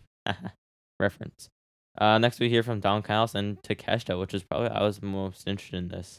But when's the last time you saw someone get this much heat? Oh, it was nuts. They hate it reminds me of that 1 second with Kevin Owens and Elias.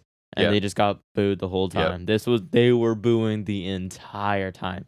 I literally credit to TJ for this because I just wanted to watch this, so I borrowed his stuff. Like this, it was nuclear heat. And I think a less professional or talented guy in this role than Callis might have even been thrown off a bit because they did not want him to speak even, right? Yeah. He was trying to get it out and it was not working. Yeah.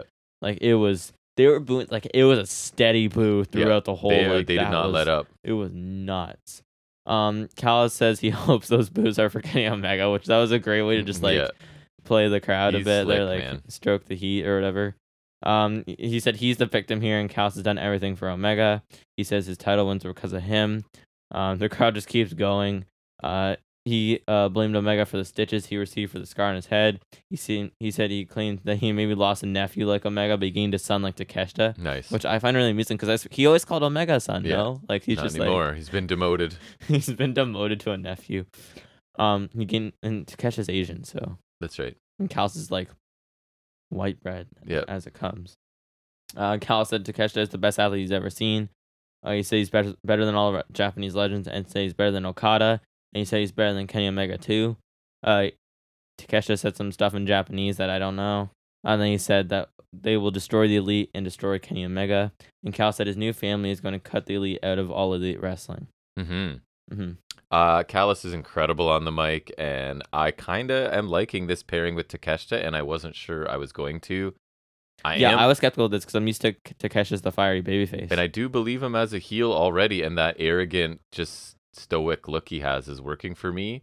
And just the crowd added to this, right? Just the hatred they had for this man and the relentless. And the best part is that it'll rub off on Takeshita too. He's already a natural heel just by association. Yeah, I think it could be a really smart pairing, and I really like this segment. Callis just being full heel and using his heel logic to explain everything is he's the victim here is good. He's good. Yeah, I love that just for the fact that the crowd maintained the heaviest boos I've ever seen. I mean, heavy, the whole time. It was amusing and also a little impressive. That was just it was nuts. He was garnering nuclear levels of heat here. You got to respect that. Yeah. It was nuts. He may be an all-time manager or whatever just for stuff like this. He's got to be one of the best. It's why it's a great partnership for got Takeshita. That heel heat locked down. Yeah. He's so hated to the point where Takeshi speaking garners more heat than most of the heels on the roster purely by association. Takeshi's already on Takeshi in terms of heel wrestlers. He's already somewhat under MJF just because he's with Callis. Yeah. Just because Callis. Definitely a lot to look forward to with this duo, I think. I would like for Takeshi to be with Black Bull just because I think that would kind of be a cool fit. But if this is a preview of things to come, going so with Callis ain't so bad either.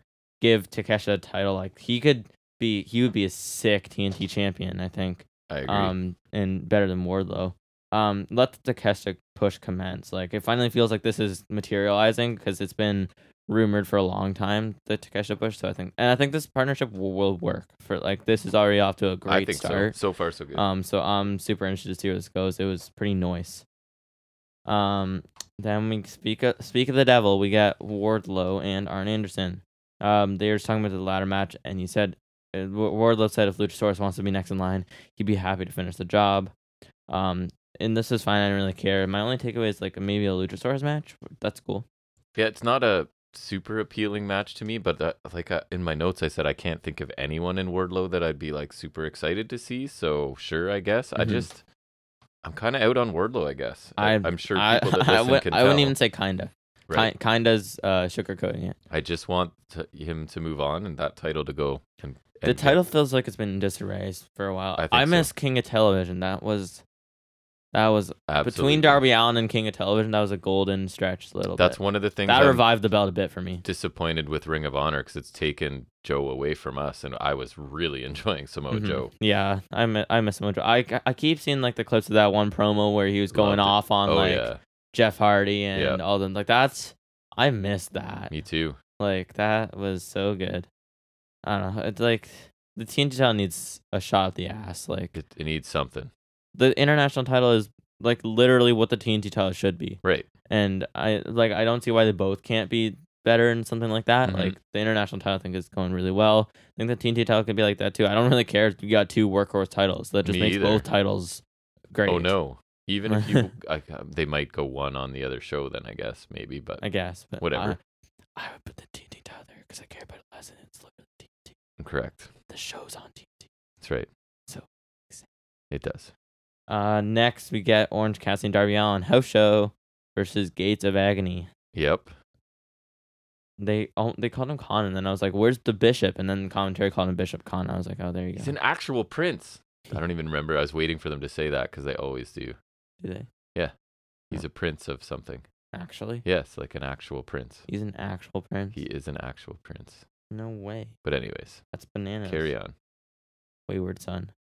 So Khan and Leona. I always thought it was Toa Lanoa, but it's Leona, so my mistake. It is. I know. I always want to say Lanoa. I probably will, to be honest. I'm trying to get used to that. I gotta change the mindset a bit.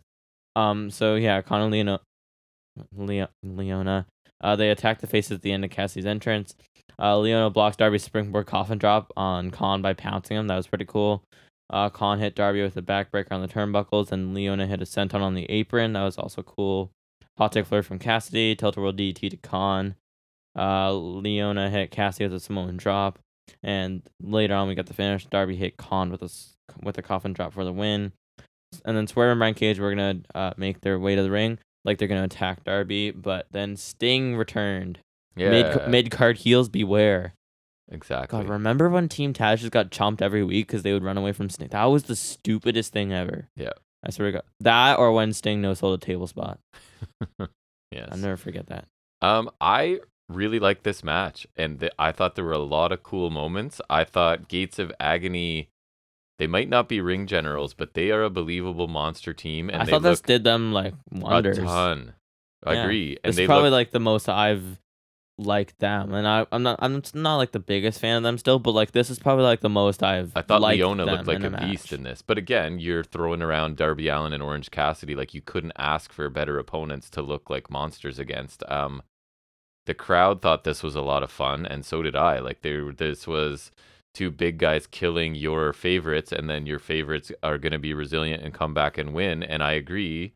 I put in my notes that I think this puts Gates of Agony on the map a little bit for people who may not, because I thought they looked good. They're not getting too much spotlight being ROH 6-man tag team. Especially Leona, I thought looked awesome. So there is a place for a monster tag team in the division, right? So if they get better, chuck them at FTR. I thought this was a solid audition for them. I liked it a lot. If they can prove themselves to like carry a decent match, like obviously this made them look good, but they can like at some point prove themselves to carry a decent match. I wouldn't hate them being challengers. And at least they've been established like they are a tag team. That's the right. Same cannot really be said for Lethal and Jarrett. I mean, actually, they kind of got established, but still, it'll never feel like a real team to me. No, these guys came in, well, they were a 6-man tag before, but no, they're a legit team, yeah. Mm-hmm. Forgot who Khan was with before, but wasn't it Moses? Was his name? He was in the Shane Taylor. Yes, that's right. That's what it was. And then because Leona was later. Leona was Embassy. Yep. And then that's the current shtick. Yep. Yeah, this sure was a much better random TV match. Yeah. So I enjoyed this much more than the triple threat, which I don't think was bad. I just think this was better like as a random one just because it was a lot more enjoyable. And Cassie and Darby don't really need a win here, but it was solid TV fun and a pretty solid showcase for the Gates of Agony. Like I thought so. Facing Darby does wonders for people, I guess. And the same thing can be said for Cassie now. They're similar. I mean, sure, Cassie's got you. And actually, if you really think about it, this also works on the level like that Cassie's got issues with Swerve now because the Mogul Embassy. That's so like it kind of works on that level too. It does. It was good. If you really want to like kind of think about it, then the only random part is Darby being in here. That's right. And even at that point, you can argue because they've been tagging. So yeah, and then you can argue Cassie needed a partner. So like I don't know, it's not the most random thing now that I think about it. Because if Cassie's like kind of having a mini feud with Swerve, then this makes sense on a somewhat level. I agree. So that's cool. This was solid. It was good. Next we hear from Hook. We don't. Before he says anything, LFI come out. Jose complains that they're not on television a lot. And he says Roosh isn't on TV right now because he's too dangerous. He says they don't get a lot of opportunities, so they're gonna take this one. Drillistico and Preston Vancing. You thought it was Roosh for a second. I did. I forgot about Drillistico. They beat up Hook. Jungle Boy ran down with the steel chair, attacked them. Jose went in the ring. Hook suplex Jose. The fist bumped. End. Yeah, so Jungle Boy's going from co-main eventing to a program with LFI. Back to Jungle Hook. Right. And I thought, like, because you were saying he could turn heel here. And then that's what I was waiting for. Right. And it kind of looked like, he's going to... Darby's I was like, he's going to do it. He's going to do it. No. So maybe they're restocking the tag division and this is where they're going? I don't really want Jungle Boy and Hook as a tag team, though. That doesn't really seem like it's got legs for title matches, at least. Like, so I thought this was a very quick move down the card for Jungle Boy, bottom line. But whatever, I guess. I don't know. You could chuck LFI in a tag I agree. if you really want to. I would personally pick Roosh and his brother. Me too. A.k.a. Drillistico. I would too. But I'm just not Vance. No offense. Yeah. I would just keep Vance in Dark Order at this point. But I mean, Andrade back soon. I'd put he's Andrade. Going to Collision, apparently, though. Yeah, but I don't know why he has to stay on Collision. I know. Him and Roosh would be an amazing tag team. Exactly. I think. But I would put him in Roosh. Like, that's the issue. Is like, I guess the titles can't be like, I don't know. The whole Collision thing is a bit of an issue for me. Yeah, we'll see. This is lame, totally pointless. LFI complained about not getting TV time, but what favors does this do for them? Short little TV time, and they also get made to look like chumps. Mm-hmm. Adding on that Hook didn't even say anything, and when Jungle Boy came out, there wasn't even a heel turn, which would have been something notable. So nothing really happened here. Not a lot, and I don't really care. Speaking of not really caring at all, Outcast. Yay! Woo. Tony says she's having a great time surrounded by the world's best friends. Wrong faction. Tony said that there's nobody good enough to carry her bags in AEW because she was talking about like how she paid her dues and stuff like that. Ruby said that Tony is gracing AEW fans with her presence at AEW House Rules shows, and Tony said the only lucky people here are the fans. Did you see who she's defending the title against at the house show? I did not. It was at first it was Sky Blue. Of course. Then they added Anna Jay. Oh wow, star-studded. And Britt Baker. Weird. I would have just chosen Baker at that point. Yeah. Like, I think so. Because Anna Jay is gonna win the title. Absolutely. So this was lame. I don't care about them at all. And now things are worse because with Storm having the title, now any title program is required to involve this crummy group I don't care about. Now anyone wanting this title is required to feud with this faction and get tangled up in their nonsense. It was such a random title change too. Like I get the fact that Hayter was hurt, but like this still doesn't work. And I don't like regardless of what they had, this does not work. The Outcast story never felt like it was building to a Hayter losing the title, so it just feels really random. And honestly, Outcast never felt they were building to anything, if I'm being honest. No, I thought my first thing is this accomplished exactly nothing. Because you had Storm position as, in my opinion, the least of these three. Now she's champion. I mean, like, even still, she would be the one I would pick to be champion of these three, but that means nothing. It's not how they were presenting it. No, I know what you mean. And I think they're doing like a lazy Mean Girls thing that has been done to death over the past several decades. And it's not that it can't be done well, but it's like, what was the group with Velvet, Sky, and the Beautiful Angelina Love? They did it really well for quite a while. And who's gonna be next challenger? Sheeta? Who do you like? I'd be okay with that. I guess it's the only way to turn. But anyways, yeah, I didn't think this was necessary. Yeah. Next we got Chris Statlander versus Nyla Rose for the TBS title. I didn't note a lot from this because I was like kind of half watching, but there's a Blue Thunder Bomb from Statlander for 2, which is better than the one Taya hit before. There's a somersault dive off of the apron from Rose, cannonball into the barricade. Then the finish was the 450 splash from Statlander, which was pretty smooth. She nailed it. Yeah, it looked great. And I thought this was first solid defense for Statlander. I guess it beats a squash match, but what wasn't the most notable for me. Like I thought it was perfectly fine. Yeah. But it wasn't like anything amazing. And I'm hoping Statlander's ring gets hotter because that title needs some heavy reviving. The network titles, so to speak, this and the TNT title really need some work. Yes. Ironically, both of them. I like this. I thought it was better than a lot of the matches we get on the women's matches on Dynamite. Or if you want to like compare kind of apples to apples, a lot of the matches we got with Jade. Correct. I thought this was power versus power. They did some good work they didn't get a ton of time, but I thought they did well for what they were given. And I think Nyla's someone they could use more if they bothered to focus on this division. I would like to flesh out her character a bit more. Like I know she's got the beast thing, which I think is a good start. I just like I would like to add a little more onto that, and then at least she's not with Vicky anymore. Because I think like Vicky was a great heel manager, but that's run its course. Like Vicious Vixens was never ever necessary. But amazing when it was. But yeah, it was a great Statlander run. nailed the 450, so that looked good. But yeah, I like the match.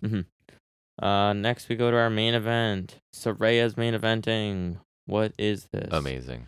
We get a mixed tag match, which is always my favorite. Like I would not love a fan more of these. either. Baker and Cole versus Jericho and Saraya. Yep. Cool. Cole and Jericho had a chop fest early. Jericho did an eye poke, dumped Cole in the ring.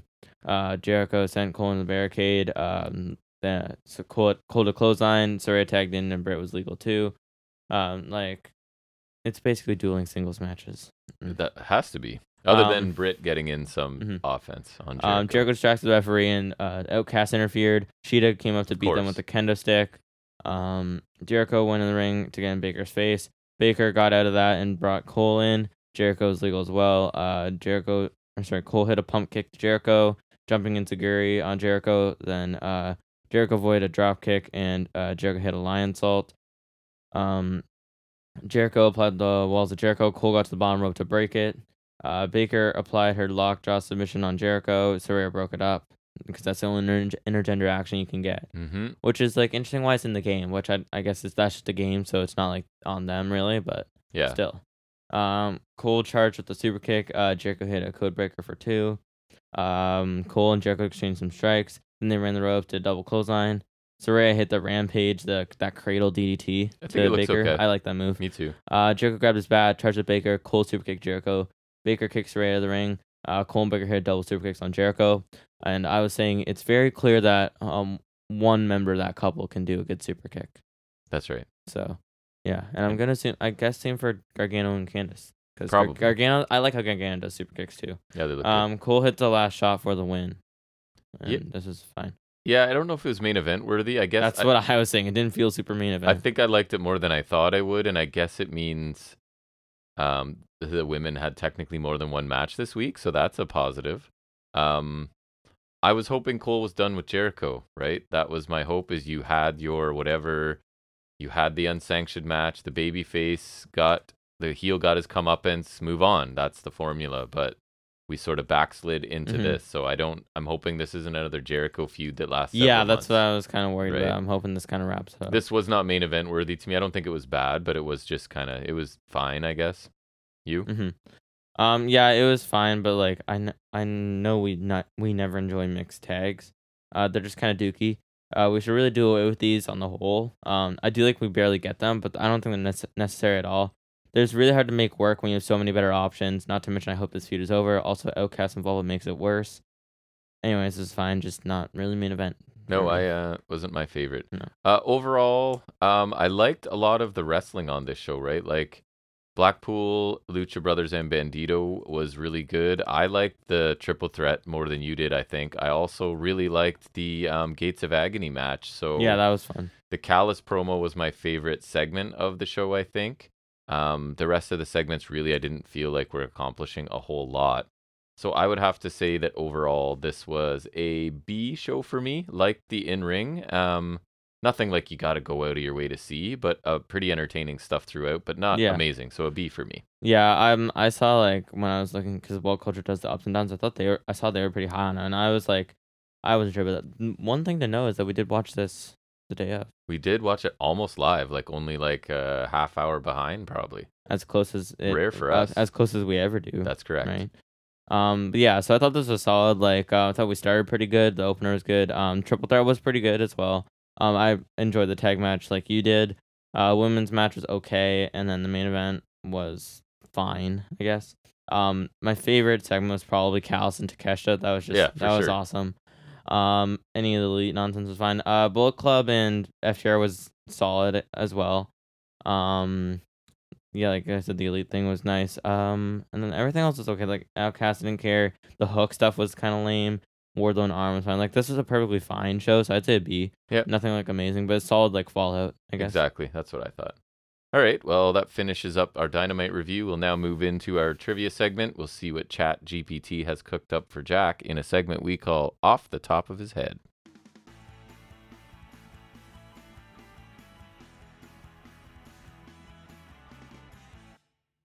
All right, so what do you think is the trivia? What have I done so far the last couple weeks? Rollins and what was it? Reigns or was it Ambrose? No, Ambrose. So what do you think today might be? Roman. Correct. We're gonna go with. I swear to God, if they mention that tournament one more time, they might. So I did 15 multiple choice trivia questions about Roman Reigns' greatest matches in WWE along with their answers. So this is what they gave me. Ready? Okay. See if we can get one question without a problem. Who did Roman Reigns face in his first singles match at WrestleMania? Lesnar. Okay, so he's one of the options. Explain, what Mania was it? Mania 31, and that was the match where Rollins cashed in. Technically, it was a singles match before Rollins cashed in, so technically that's right. No, they're saying it was The Undertaker, and I don't know from when. No, because he faced him at Mania 33, but then he'd already faced Lesnar and Triple H in singles matches. Right. So. Okay, so we're 0 for 1. Nice work. It's not right. Which event featured Roman Reigns' highly anticipated showdown with the Beast? That could be so many pay-per-views. But I think it would be the first one, I would guess. Well, can I just cover all my bases? What was the first one? Mania 31. Okay, so that was option A. What else are you saying? Well, we could do Mania 31. Then I think you'd have to go to 2018. You can do Mania 31, Mania 34. Correct. Greatest Royal Rumble, SummerSlam 18. Which was Crown what Jewel, year? 2018? Yeah. Okay. Crown Jewel 2021. Mania 38, SummerSlam 2022. So they said the answer is WrestleMania 34. That I guess that could work. But their other ones were Mania 31, that works. Mania 33. No. And SummerSlam 2017. They were in the 4-way, but that wasn't a singles match. I guess that one kind of works, yeah. All right. Who did Roman Reigns defeat to win his first WWE championship? Dean Ambrose in that tournament. He's not even an option. They said Triple H. That was for his third. Wow. So wasn't the first of anything. I was wondering if it'd be like the first of another championship, but no, not even a first. No. At which pay-per-view did Roman Reigns face Daniel Bryan in an incredible singles match? Fastlane 2015. They said Fastlane 2019. Was that a thing? Yeah. But that match was not there? No, because that was when Daniel Bryan was doing the Planets Champion. Oh, right. And that was when the Shield had that match. Planets Champion. That's amazing. Yeah. Who did Roman Reigns face in his classic match inside Hell in a Cell? There's only been one. Who's the classic one? Who's he been in Hell in a Cell matches with? Rusev, Braun Strowman, Bray Wyatt, and Rey Mysterio. So they have no Rey Mysterio, but they have Seth Rollins in there. So which one is the classic one? Come on. Bray, I guess. Yeah, that's what there you go. Chat GPT's right. I guess that works. Which event? I'll give them that one. Which event featured Roman Reigns' emotional and triumphant return from his battle with leukemia? Like in ring? I don't know. I guess Fastlane 2019 technically, because that was the Shield match. They said Royal Rumble 2020. No, he'd been back for like almost a year at that point. Love it. Who did Roman Reigns face in a brutal no-holds-barred match at WrestleMania 37? No one. That was when he had remember the triple threat with Edge and Bryan? That was really good, actually. That's funny, because they're saying Kevin Owens. No. He already beat him he faced him at TLC, which is a TLC match. Then Rumble was the last man standing. Then they had a cage match on SmackDown. So it's not even right, because none of their matches were no holds barred. Actually, well, they did have a no holds barred match, but that was in 2017 at Royal Rumble. At which event did Roman Reigns defend the Universal Championship against John Cena? SummerSlam 2021. Well, hey, nice. They got it. Yep. Nice. Who did Roman Reigns defeat to become the Universal Champion for the first time? Lesnar. Correct. Oh, we're 2 for 2. 2 in a row. Which event featured Roman Reigns' intense rivalry and match against AJ Styles? Wait, what? Which event featured Roman Reigns? There's two. Pick one, or tell me both. Payback or Extreme Rules, both 2016. So Extreme Rules and Payback are both options, but that's not what they chose. They went with Money in the Bank 16. No, that was when Roman faced Rollins after he returned, and that was the first AJ Cena match. Nice. Who did Roman Reigns face in a brutal last man standing match at Stomping Grounds 2019? He's already shaking his head, folks. No, he didn't. Go ahead. What's wrong? I'm just gonna say he didn't. He didn't. I know he didn't. They're saying not only did he, it was against Braun Strowman. No, I don't know. I don't know what match he had. I don't think that's right at all. Actually, I want to see the card because I don't remember Stomping Grounds. So Stomping Grounds 19. In the meantime, at which event did Roman Reigns have an epic encounter with the Fiend Bray Wyatt? I can give you the options because that's kind of ambiguous. Hell in a Cell 19. No. TLC 19. No. Clash of Champions 19. No. Survivor Series 19. No. Okay, because Hell in a Cell 19, right? That's the answer, by the way. No, because that was, remember when he had the crappy match with Rollins and everyone hates? Yes, I did hate it. Then, okay, give me the other options again. TLC, Clash of Champions. So that was when Bray faced Miz. Remember, he was Universal Champion. There's a non-title match. It was Funhouse Bray Wrestling. Sure. Clash of Champions was when Rollins defending against Strowman and Fiend attacked Rollins his brain, after. Folks. And Survivor Series was Fiend facing Daniel Bryan for the first time. Right. Before he shaved his head. Gotcha. So, yeah. No. Who did Roman Reigns face in a thrilling match at WrestleMania 37 that main evented night 2? That was the triple threat that I talked about with Bryan and Edge. So they got Edge, so we'll give ChatGPT half a mark for that one. Okay, did Roman Reigns beat Drew McIntyre on Stomping Grounds? So not according to ChatGPT. Not even is Strowman even on the card? This show is not an endorsement for this AI no. at all. Strowman's not even on the card, by the way. Nice. Which event featured Roman Reigns' dominant performance in the first ever Greatest Royal Rumble? Which event featured that? He wasn't even in it. How dare you? Greatest Royal Rumble 2018. Okay. Well, that they only got that right for that the match was on that show. But A, he wasn't even in it. B, he was in a different match on the show. C, Braun Strowman won it. Nice. So, no. Final one. Who did Roman Reigns face in a brutal and personal match at WrestleMania 33? Taker. Hey, ding, ding, ding. So what did they get? 3.5. Didn't they also claim that he faced? That was. They also claimed that was his first singles match. Never mind. Okay, so that 3.5 out of 15. I think they got, and you got. I don't even know how to grade you on this because every question is flawed. But anyways, pretty much. So actually, no, there was a few that were okay. We'll move back into talking about some of the week's wrestling stuff, things we liked and didn't like in what we call high spots and rest holds.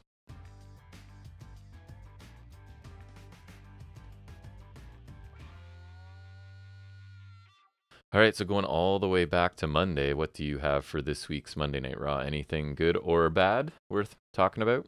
I think I got a couple. I don't know. It's one of those weeks where I'm kind of scrambling for stuff because there's not like a lot that grabs me. Fair enough. Yeah, I had a rest hold for Trish Stratus and Zoe Stark. Just from what I saw, like the whole Trish thing's really lame. I've heard bad things as well. I don't think it's doing Stark many favors, and I feel like that's gonna kind of suck for her. Yeah. I've heard that Trish sounds really bad in all of her. They were carrying around shirts that say "Thank you, Trish." Like that just doesn't seem like a winner of a gimmick for me. No, I've heard bad things. Yeah.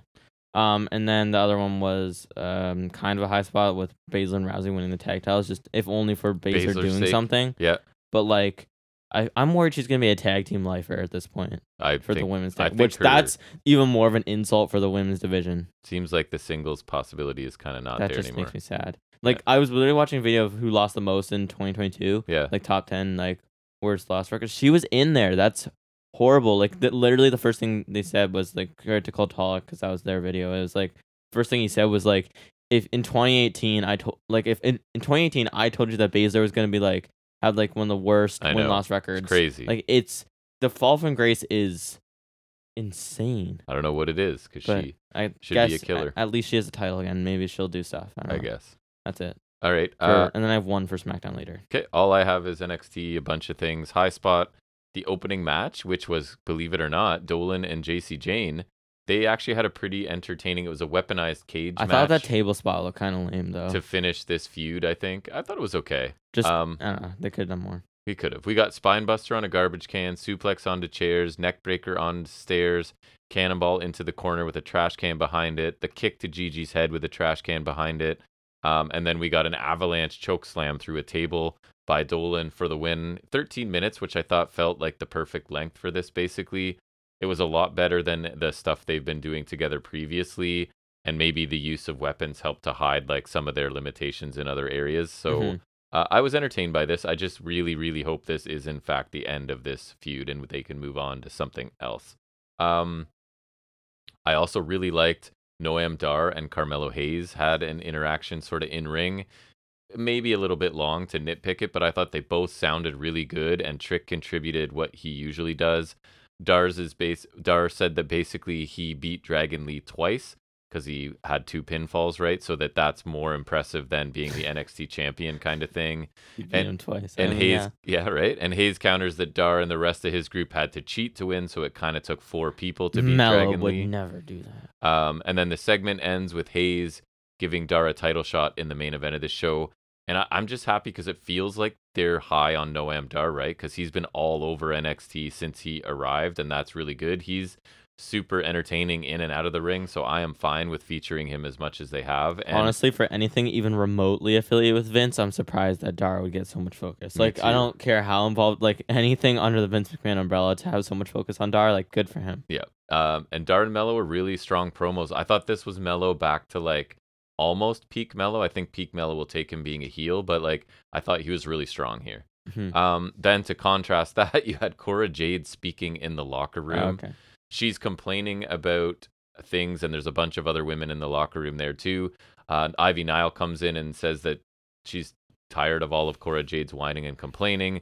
Jade mentioned that the Creed brothers lost on Sunday and that Ava kicked Ivy's ass. Ivy said that they were at least in a fight when Cora was kind of at home or whatever, not on the show. And then Ivy left, and Cora like waited till she left to say like, I'm not scared of you sort of thing. And they have a match later on this show. Jade just really sounds uncomfortable and doesn't speak like a person would speak. So no one talks like that. I'm still willing to chalk it up to inexperience and that she could get better, but it's not pleasant to watch. She comes across as like a bad actor trying to act like a badass, and it borders on cringeworthy for me. Ivy Nile's not a ton better, but and this was just directly after the Stark Mello segment, so it was a pretty stark contrast to have. Another rest hold for sure. NXT tries to explain away the abomination that was scripts. So I don't know if you saw this, but he's backstage with Axiom, and Axiom calls him Reggie. And Reggie says, yes, Reggie is my given name, but my people call him Scripts. And he's like, what do you mean, your people, your friends, your family? And he's like, definitely not my family or whatever. Anyways, Reggie thanked Axiom for opening his eyes when he ripped off his mask in their match. And that's why Reggie came back to help Axiom with Daba Kato last week. What? So it's kind of them going, we can't do this Scripts gimmick anymore, but how do we explain him having this name Scripts? Honestly, I think they're better off just pretending it never happened. And they're kind of doing that, but they are going to keep the name. No, I mean like straight up. Yes. Just what? What's Scripts? So I commend them for regretting the Scripts gimmick, and they should have fired whoever thought of it and whoever approved it. But this was kind of a clunky way to get rid of it, right? And I still don't like Axiom being tangled up with this because he's awesome. But yeah, they should have known right away. Scripts was a terrible idea. Good tag team match, I thought. The Dyad took on Tyler Bate and Wes Lee. I guess Tyler Bates showing I am loyal to you, Wesley. Just because I wanted a title shot doesn't mean like you have to hate me. Entertaining match. Saw the arrival of Mustafa Ali, right? Who got a really good reaction from the crowd, and he's the type of guy I do want coming to NXT because he fits the mold. He's talented in ring. He's drastically underused. He can talk. He can wrestle. So I like this. So he kind of shows up in the crowd, and both of the people, or all of the people involved in the match, sort of notice him. We get stereo spinal taps at one point. Wesley hits a dive to the outside, allows Bate to hit the Tyler Driver 97. Babyfaces win in about 10 minutes. And I think I quite like this match. I think I might have preferred it to the Creed Gallus match from Battleground. And the Dyad have been looking really good lately, just in time for them to have their contracts expire, unfortunately. A bit of a rest hold was Tiffany Stratton coming out to address the locker room as the new champion. She basically wants the division to come out and honor and congratulate her. No one does. And then she sort of implies, well, you should come out if you want to find out who my next opponent is, right? So then they all do come out. Then she sort of takes shots at the locker room and the fans. And it ends up setting up a battle royal for number 1 contender next week. And I feel like they've done that already. I think it felt they did it recently. Too. I like her a lot, but I think having her do that was okay. I don't know if they sorry, I don't know if they did one after this, but the last battle I can remember, and it's not like crazy long ago, that was when Toxic Attraction got the title shot against Perez. So that's the most recent one I can remember. That had to be like February-ish. Yeah, so not too long. So same this year, right? Like, I think just having her do a live promo that was this long was pretty big ask. She sounded fine, but she usually sounds better. I also think when she first came out and was talking, the crowd was really behind her, and I feel like it threw her off. She sounded a bit nervous for the first time in quite a while, and the crowd was not supposed to be cheering her, so that might have thrown her off a bit. I like the mystery attacker being revealed. It's Blair Davenport, and I'm fine with that. She's pretty good in the ring, and she's been gone for a while, and at least they're trying something impactful for her return, so we'll see where that goes. Stacks and Coffee had a pretty good TV match. Aggressive. Which Coffee? Joe, sorry. Stacks selling really well. His uppercuts and stuff look really aggressive, and I like Joe Coffey's style as well. Bit odd to see Stacks as a babyface, and I'm honestly not sure if Gallus are face or heels at this point, so it's a weird dynamic, but a pretty good TV match. You had a belly to belly off the top rope by Coffey, and then he does a leaping forearm discus clothesline, and he won in 10 minutes. Rest Hold Von Wagner was on TV. Enough said. No, that's mean. But now he has anger management issues because of this whole photo as a kid, and he's taken it out on what's his name, Luca Crucifino. So apparently, because he got DQ'd once, Stone is like, you have anger management issues, and you need to go to therapy. And he says he'll think about it. So his delivery of stuff is awful. The final thing, I thought the main event was pretty solid. It was Carmelo Hayes obviously successfully defending his title against Noam Dar, but a good 12-minute match, really good pace to it, competitive, which is great for Dar.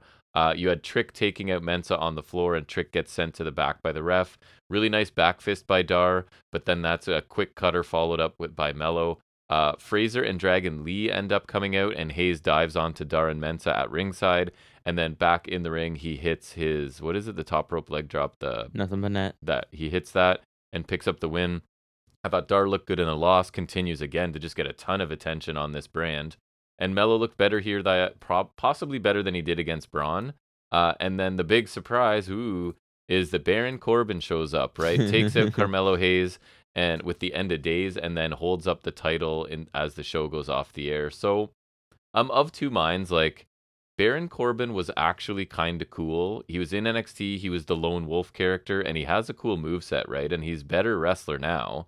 But he's been portrayed as a loser tainted, for the past year. So unless they're going to somehow try and repackage him or explain something, I'm not super big on it. But he could be a good big man in NXT, honestly. If he just goes back to, like, he's got cool moves, right? I want him a lone wolf again.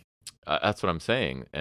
But he'd have to grow all his stringy balding hair back for that one. But anyways, so if they're going to they could do something with him that I would enjoy. I'm not super confident they will. But so we got 2 returns, debuts, whatever you want to say. I think one's a return and one's a debut. Right, with Ali. So they're trying. This whole forbidden door seems to be open for the free agents from main roster. So we'll see how it goes. So no Impact for me. You said you have one thing from SmackDown? Yeah, I just saw the Bloodline stuff, which okay, I guess Wrestled would be the new belt. Yes, which we talked about and is not super impressive. It's not. It's so lame. Anyways, the high spot was the Bloodline stuff. There was a Roman celebration. There was like kind of like a fake makeup thing, like because Jimmy was kind of still out of line, and like when they hugged, but then Roman was like no, and Solo turned on the Usos. He Simone spiked Jimmy. Simone Spike, so deadly. He's siding with Roman, I guess. I guess that makes sense. I kind of figured that. Jimmy's all like, I gotta protect my brothers. Exactly. We should be respectful. Exactly. But he didn't be respectful. How dare he? Yeah. And that's it? That is it. And did you say you didn't have figuring? No, I was like, it was a big one last week. There was a bunch of stuff, but then no, they were literally like revealing it as we were doing it. So I pretty much got everything. Nice. So we'll bring that back next week. That puts us at just over 2 hours for episode 150. Hope you enjoyed it. Thanks for listening any amount of time you do. I'll throw out our contact info. Email fnswrestling@gmail.com. Instagram fns_wrestling_podcast. I promise a reply if you have any suggestions, complaints, concerns, suggestions, whatever. We'd love to hear from you. Mm-hmm. And we'll definitely be back here next Saturday for episode 151. Until then, everybody, take care.